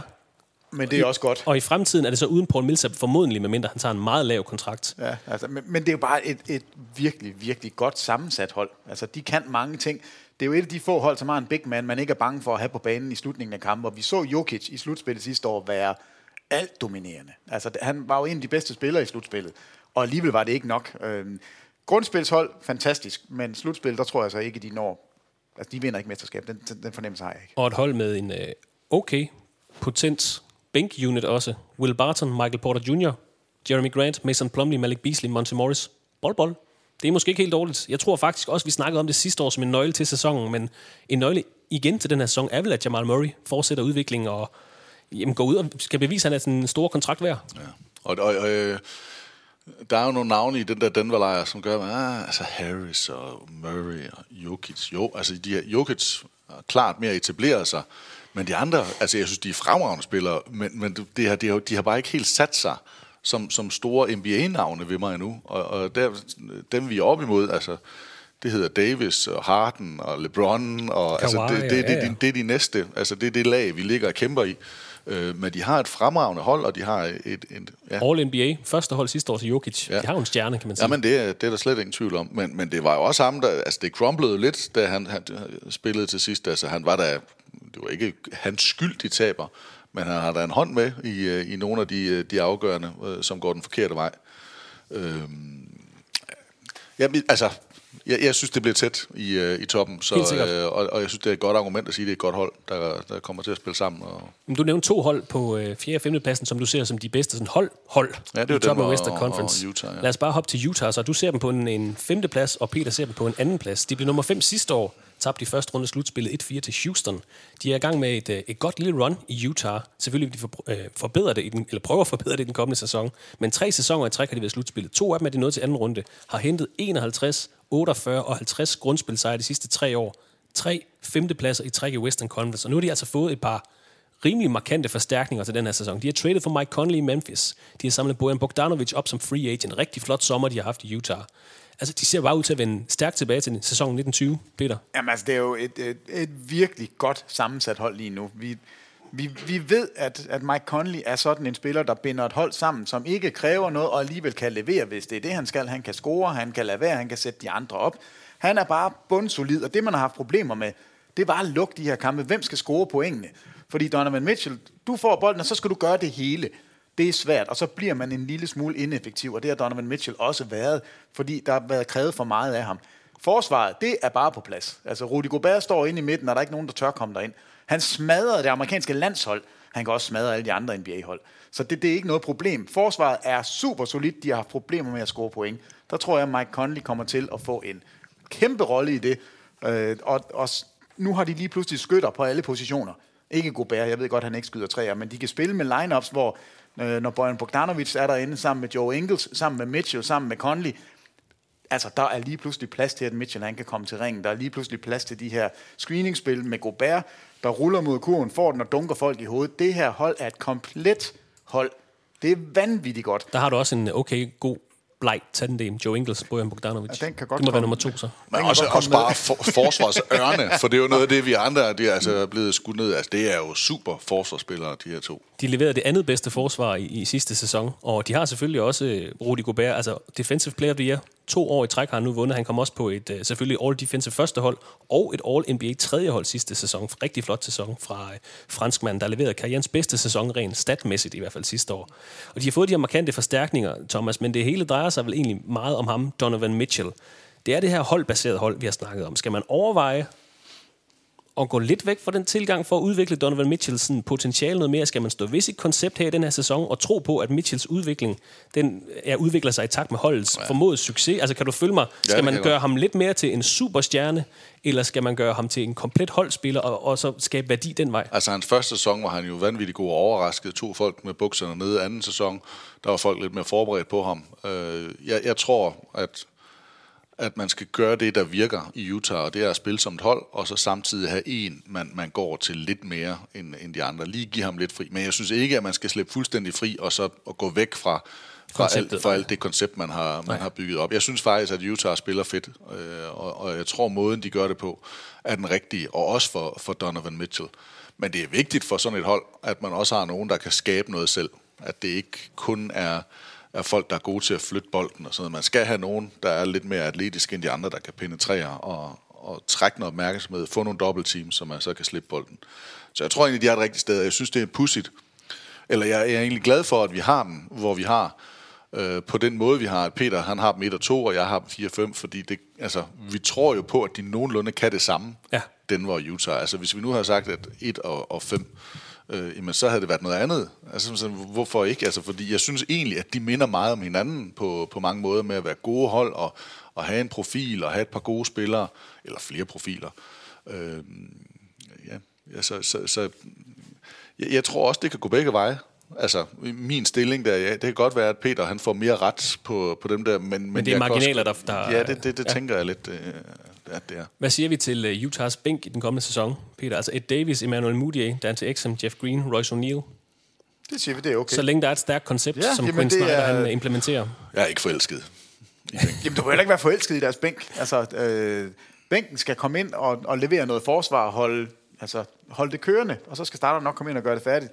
Jeg kan godt lide det her hold. Jeg kan godt lide Mudiay i en rolle, som ikke skal bære et hold. Han er en interessant spiller. Han skal nok... Dante Exum, hvad får vi ud af ham? Kan han lige pludselig spille? Jeff Green, altså en veteran, som kan lidt. Jeg synes faktisk, det her er et... Men til at være det næstbedste hold? Ja. De kommer til at vinde kampe, fordi de lukker bare ned. Altså, Rudy Gobert er en umulig god forsvarsspiller, og han kommer til at bære det her forsvar, og det er simpelthen nok til at... Altså, de dårlige hold, de bliver slagtet. Når de kommer til Utah, altså, de får bare tæsk. Der bliver ikke noget at snakke om. Altså, jeg tror ikke, der er nogen, der kommer til at score på dem. Og samtidig så kan de sætte alle de her 3-pointsskytter op. Det er et rigtig godt sammensat hold. De kommer til at mangle Derek Favors. Ja, det er det eneste, jeg kan se er ærgerligt for dem. Men jeg synes virkelig, det er et godt sammensat hold. Og det tegner til at blive endnu en flot sæson for Utah Jazz. Så mangler vi blot et enkelt hold i den her podcast, og det er måske sommerens hotteste hold, hvis ikke lige det skulle være Los Angeles Lakers. Los Angeles Clippers blev nummer 8 i sidste sæson, tabt i første runde af slutspillet 2-4 til Golden State. Der var Lob City-årene hos Clippers. Chris Paul, Blake Griffin, DeAndre Jordan som de store profiler. Den konstellation har man nu brudt op. I 17-18 trader man Blake Griffin, man lod DeAndre Jordan forlade klubben som free agent, og man skulle til at sadle om. Sidste sæson, der trader man så holdets topscorer Tobias Harris væk. Det så umiddelbart, det var lidt svært hold at blive klog på. De sender stjernerne væk. Hvad sker der? De er overraskede, spillede godt, kvalificerer sig til slutspillet. De sørger for at have rigtig meget fleksibilitet her til sommer. Og hvis det var planen, så må man bare tage hatten af og sige bravo, fordi så kom Kawhi Leonard. Man havde assets nok til at trade for Paul George. 2 spillere, der leverede monster-sæsoner sidste år. Kawhi Leonard vandt selvfølgelig mesterskabet med Toronto, blev Finals MVP. Det er et hold med en meget plaget historie. Vi har snakket om den her i podcasten. Hvis det er interesse, så er det afsnit 92, hvis man gerne vil tilbage og høre det. Det er et hold, der aldrig har været i 3. runde af slutspillet. Derfor aldrig har vundet eller spillet med om et mesterskab. Thomas, kan Clippers spille sig til at starte med 3. runde af slutspillet? Kan det her hold spille med om et mesterskab i år? Ja, det synes jeg. Altså, jeg synes, det er nemmere at svare på det, end at svare på, hvor de ender i grundspillet. Ja. Jeg kan jo godt være lidt i tvivl om, hvor godt kommer de i gang med en skadet Paul George. Hvornår kommer han tilbage, og hvor frisk er han? Men man siger, hvis vi kommer hen og nærmer os slutspillet, så burde han jo være klar. formentlig, medmindre der kommer mere. Og så har de også lært at spille sammen, fundet kemien og så videre. Jeg tror, det er 2 forholdsvis nemme spillere at implementere, fordi de både spiller forsvar og angreb, og kan sætte spillere op, og kan skyde, og kan penetrere. Og de har en dygtig træner. De har et bredt hold. Jeg synes, det ser bare godt ud. Det ser bare rigtig godt ud for Clippers. Der, hvor man kan være lidt i tvivl også, det kan være med sulten ved Kawhi Leonard. Altså, når man har vundet et mesterskab og en Finals MVP ved Spurs og gjort det samme nu i Toronto, er man så sulten fra start af sæsonen til bare at gå ind? Nu er det selvfølgelig nyt, og han vil gerne bevise noget i Los Angeles. Altså, jeg tror, at det kan være fugl og fisk. For det kan også godt være, at han bare tager det lidt roligt og sådan, okay, nu skal vi lige i gang, og så finder vi ud af det. Men når vi kommer til slutspil, ja, jeg tror, de kommer ud af jeg har dem jo til at møde Portland lige nu i første runde. Jeg tror, de gør. Det tror jeg, de gør, og det er også et muligt hold til at vinde det hele. De har tilført, som nævnt, Kawhi Leonard, Paul George. De har også tilført Maurice Harkless, Patrick Patterson, Mfiondu Kabengele. Det har jeg øvet mig på hele natten, det er navnet. Terrence Mann. De har til gengæld sendt Danilo Gallinari, Shai Gilgeous-Alexander, Wilson Chandler, Gary Temple, Tyrone Wallace og Milos Teodosic ud fra klubben. Sidste år, Peter, der roste vi Toronto Raptors for at gå all in på muligheden for at spille med om et mesterskab. De tog en chance med tradet for Kawhi Leonard, sender altså deres topscorer, DeMar DeRozan, væk. De sendte 3 spillere væk for at få fingrene i Marc Gasol. De satsede, det betalte sig. Clippers har også satset ved det her. De har tradet Paul George, eller de traded for Paul George, de sendte 5 fremtidige første-runde draft picks, plus en meget lovende spiller i Shai Gilgeous-Alexander afsted til Oklahoma City Thunder. De pantsætter deres fremtid. Skal vi rose Clippers i den her konstellation for at satse, for at gå all in på at spille med mesterskabet, med det i mente med den her handel, at hvis ikke Paul George, hvis ikke de har lavet det her trade og pantsat fremtid for Paul George, så var Kawhi Leonard ikke kommet. Skal vi rose dem her? Ja, det synes jeg da, fordi hvis målet er at vinde et mesterskab, så skal du have stjerner, og her har du 2 af de absolut bedste. Så ja, det skal man. Det eneste lille minus ved det hele, synes jeg, er, at kontrakterne er så korte. At det kun er 2-årskontrakter til både Kawhi Leonard og Paul George. Så man har ikke låst sikkerheden i fremtiden, kan man sige. Men jeg synes, det er det helt rigtige at gøre, og de går jo ud som en af forhåndsfavoritterne til at vinde det hele. Grunden til, at jeg ikke har dem så højt i Western Conference i grundspillet, det er, fordi Paul George er skadet. Kawhi Leonard lavede sidste år drejebogen for, hvordan man skal spille en superstjerne og vinde det hele. Det er netop træk 20 kampe ud af sæsonen. Lad mig få lov til at være frisk. Jeg havde også en skade i slutspillet. Jeg skal også lige komme mig. Så jeg tror ikke, det bliver så let for Clippers at bare vade igennem de 82 kampe. De kommer til at spille uden Kawhi Leonard. De kommer til at spille uden Paul George. De skal nok toppe på det rigtige tidspunkt, fordi det er målet. De er ikke så bekymret for, om de er hjemmebane eller ej. Det er lidt ligesom Lakers. De 2 hold ved godt, at de har de stjerner, der skal til for at gå hele vejen. Du snakker om de der 2 Los Angeles hold, som hold med meget erfaring, der godt ved, at de kan. De har jo ikke udrettet noget de sidste 5 sæsoner. Altså LeBron har vundet et mesterskab nærmest alene. Kawhi Leonard har vundet et mesterskab med 2 forskellige hold. Hvor LeBron James har spillet 38 minutter per kamp. Har været Finals MVP. De 2 spillere kan om nogen sige, jeg ved, hvordan man gør. Det kan godt være, at de har fået noget hjælp af gode spillere omkring sig, men de 2 spillere kan jo kigge på alle andre og sige, hallo, vi ved, hvordan man gør. Vi ved, hvordan det er at være superstjerne. Var LeBron James ikke i top 2-3 stykker over minutter per kamp de sidste 2 sæsoner? Det er det, de skal lade være med. Ja. Det er det, der kommer til at blive men jeg synes jo, Vestrup, at vi simpelthen giver Peter for lidt kredit i forhold til at være så positiv et menneske. Nej, det synes jeg sgu ikke, vi gør. I Oklahoma, der er det simpelthen så positivt, at man smider 2 superstjerner ud. Og i Los Angeles, der er det simpelthen så positivt, at man henter 2 superstjerner. Det er alt er godt. Altså, det er faktisk lige meget, hvad man gør. Økosystemet fungerer. I Denver er det rigtig, rigtig godt, at man ikke gør noget. Faktisk er der ikke nogen hold i Western Conference ud over Phoenix Suns, som jeg er lidt nede på. Og dem har jeg faktisk også nogle gode ting at sige om. Og det er du er simpelthen så dejlig og varmt og positiv. Man skulle tro, du havde talt med Michael Kamper om 3 gode ting om dagen, som man turnerer med. 15 gode hold i Western Conference. Når Paul George vender tilbage, det gør han nok i slutningen af november, noget af den stil. De har en meget potent starting 5, altså der hedder Patrick Beverley, Landry Shamet, Kawhi Leonard, Paul George og så Ivica Zubac. De har altså også den samme potente bænk, som de havde sidste år. Lou Williams, Montrezl Harrell plus, man også har Jermichael Green, Maurice Harkless. Det ser godt ud på mange punkter. Vi kan vel også godt forvente, at det bliver et bedre defensivt hold, end det var sidste år. De var det 21. bedste, altså det 9. værste forsvar. Good luck til at være en guard forward, der skal spille mod... Altså Beverley, Leonard og Paul George som forsvarslinjer. Det er jo 3 all-NBA forsvarsspillere, ikke også? Det er voldsomt. De er lidt svage på centerpositionen. Altså, tror vi på, at Zubac kan være en startende center? Tror vi på, at Montrezl Harrell er stor nok? altså det bliver jo... Man kan finde småfejl ved alle hold, men det her hold er bredt og godt og har stjernerne, så de kan gå hele vejen. Hvilket af de 2 Los Angeles hold glæder jeg mest til at se? Hvilket hold bliver mest seværdigt i den her sæson? Lakers. Ja, det tror jeg også Lakers gør. Okay. Altså Anthony Davis i hopla. Og hvis LeBron bestemmer sig for at gøre Anthony Davis til ligaens MVP, så tror jeg, vi kan se noget rigtig sjovt. Jeg tror, det bliver sjovere at se, men jeg tror, at Clippers bliver måske bedre. Har I mere at sige til holdene? Ellers vil jeg lige ramse jeres rangering op, og så lad os bare runde af. Jeg synes, der var... forsvarsmæssigt, hvem vil man helst have? Jeg tror, hvis man kan få Beverly, George og Kawhi, så tager man det til enhver tid over alle.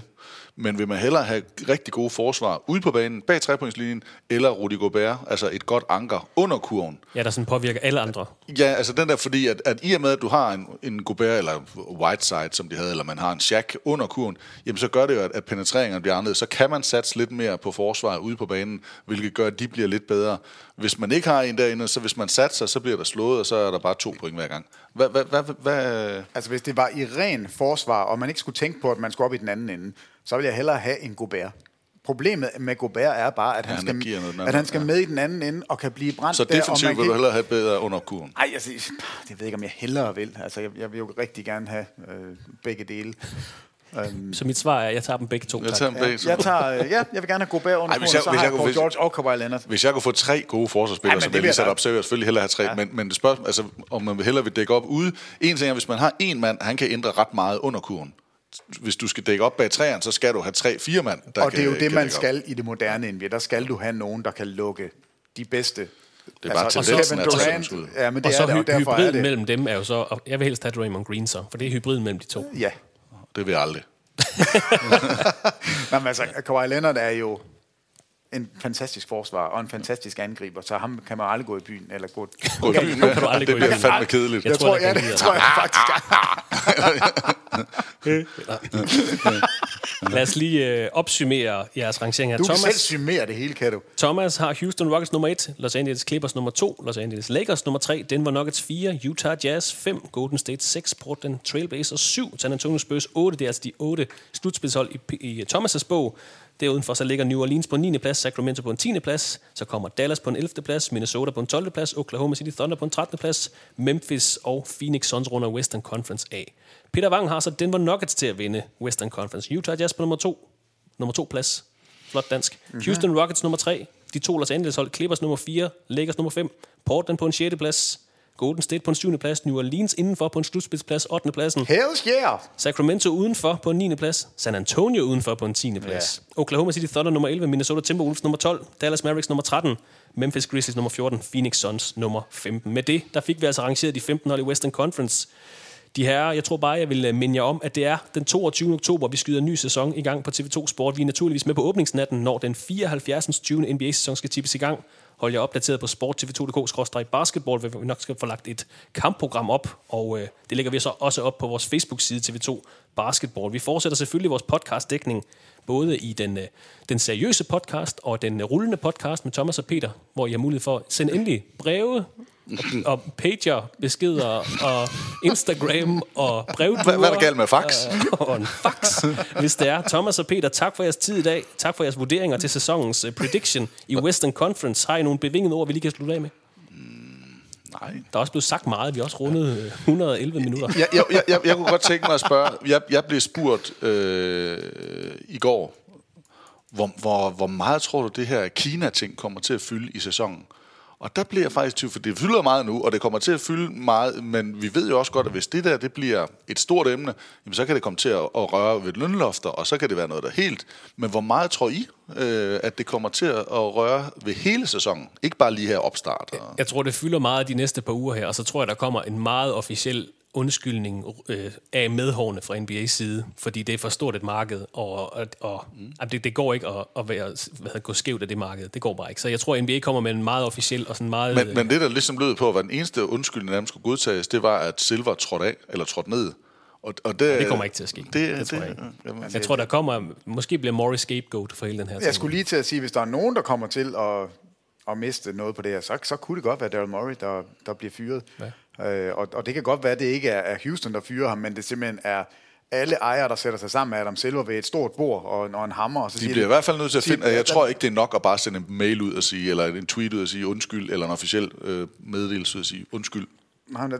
Altså, det frygter jeg lidt, for jeg synes jo, man skal have lov til at sige, hvad man har lyst til at sige som privatperson, og det er jo et kæmpe problem, men jeg tror også, man finder, altså NBA bliver nødt til at finde en løsning, fordi nu bliver jeg nødt til at lige sige noget, du kan heller ikke som privatperson gå ud og sige noget her, som kan være på den ene eller den anden stødende. Nu ved jeg ikke, nu skal jeg ikke tage lejre i Kina-ting, men lige meget hvad du siger, hvis du er ansat og er en offentlig person, så får det jo konsekvenser. Altså, jo, der er jo nogle holdninger, som bare ikke kan godtages af nogle arbejdspladser. Sig det til Donald Trump.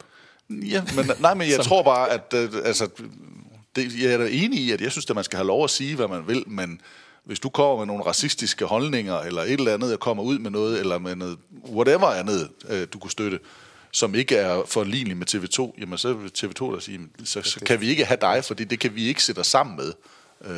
Så sådan hænger det jo sammen. Problemet er jo bare, at det Daryl Morey har sagt, er jo noget, som NBA også mener. Ja, men det er jeg enig i. Men jeg mener bare, at hvis man sætter noget ud, hvis man udtaler sig, og det gør noget, der kan skade brandet, så kan jeg godt forstå, at det kan komme, til at koste. De er i hvert fald landet i en penibel situation. Ej, den er irriterende. Lige oven i China Games. Ja, altså det er jo uden sammenligning det største marked. Det er der, de fleste penge kommer fra, og det...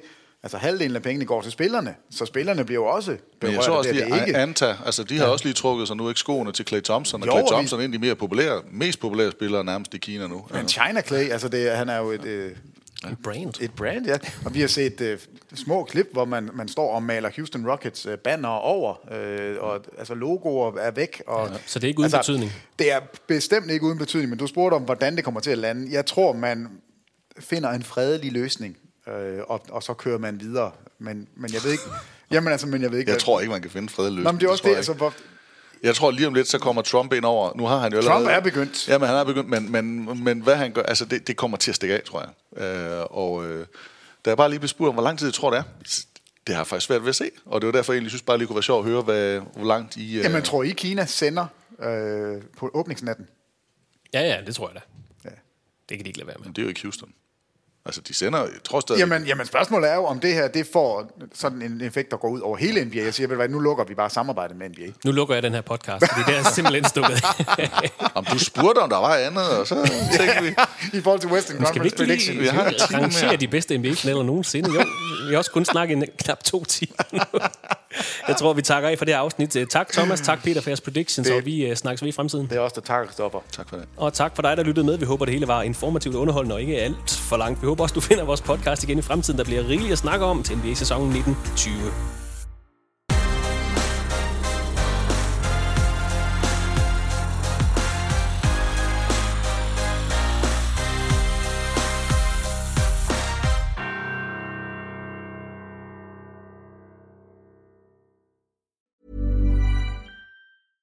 Step onto the legendary clay courts of Roland Garros, where the world's best players battle it out at the French Open for a chance to win a Grand Slam title. Tennis Channel Plus is your place to watch. Stream every court from your phone or smart TV live in HD. See the action unfold as legends fight for glory and new rivalries emerge. Daily live coverage begins Monday, May 20th, with match replays on demand so you never miss a moment. From the first serve to the final point, Roland Garros promises unforgettable moments and new chapters in tennis history. Stream now with Tennis Channel Plus to be there when it happens. Hi, I'm Daniel, founder of Pretty Litter. Cats and cat owners deserve better than any old-fashioned litter. That's why I teamed up with scientists and veterinarians to create Pretty Litter. Its innovative crystal formula has superior odor control and weighs up to 80% less than clay litter. Pretty Litter even monitors health by changing colors to help detect early signs of potential illness. It's the world's smartest kitty litter. Go to prettylitter.com and use code ACAST for 20% off your first order and a free cat toy. Terms and conditions apply. See site for details. Hold up. What was that? Boring. No flavor. That was as bad as those leftovers you ate all week. Keke Palmer here, and it's time to say hello to something fresh and guilt-free. Hello Fresh. Jazz up dinner with pecan-crusted chicken or garlic butter shrimp scampi. Now that's music to my mouth. Hello Fresh. Let's get this dinner party started. Discover all the delicious possibilities at HelloFresh.com.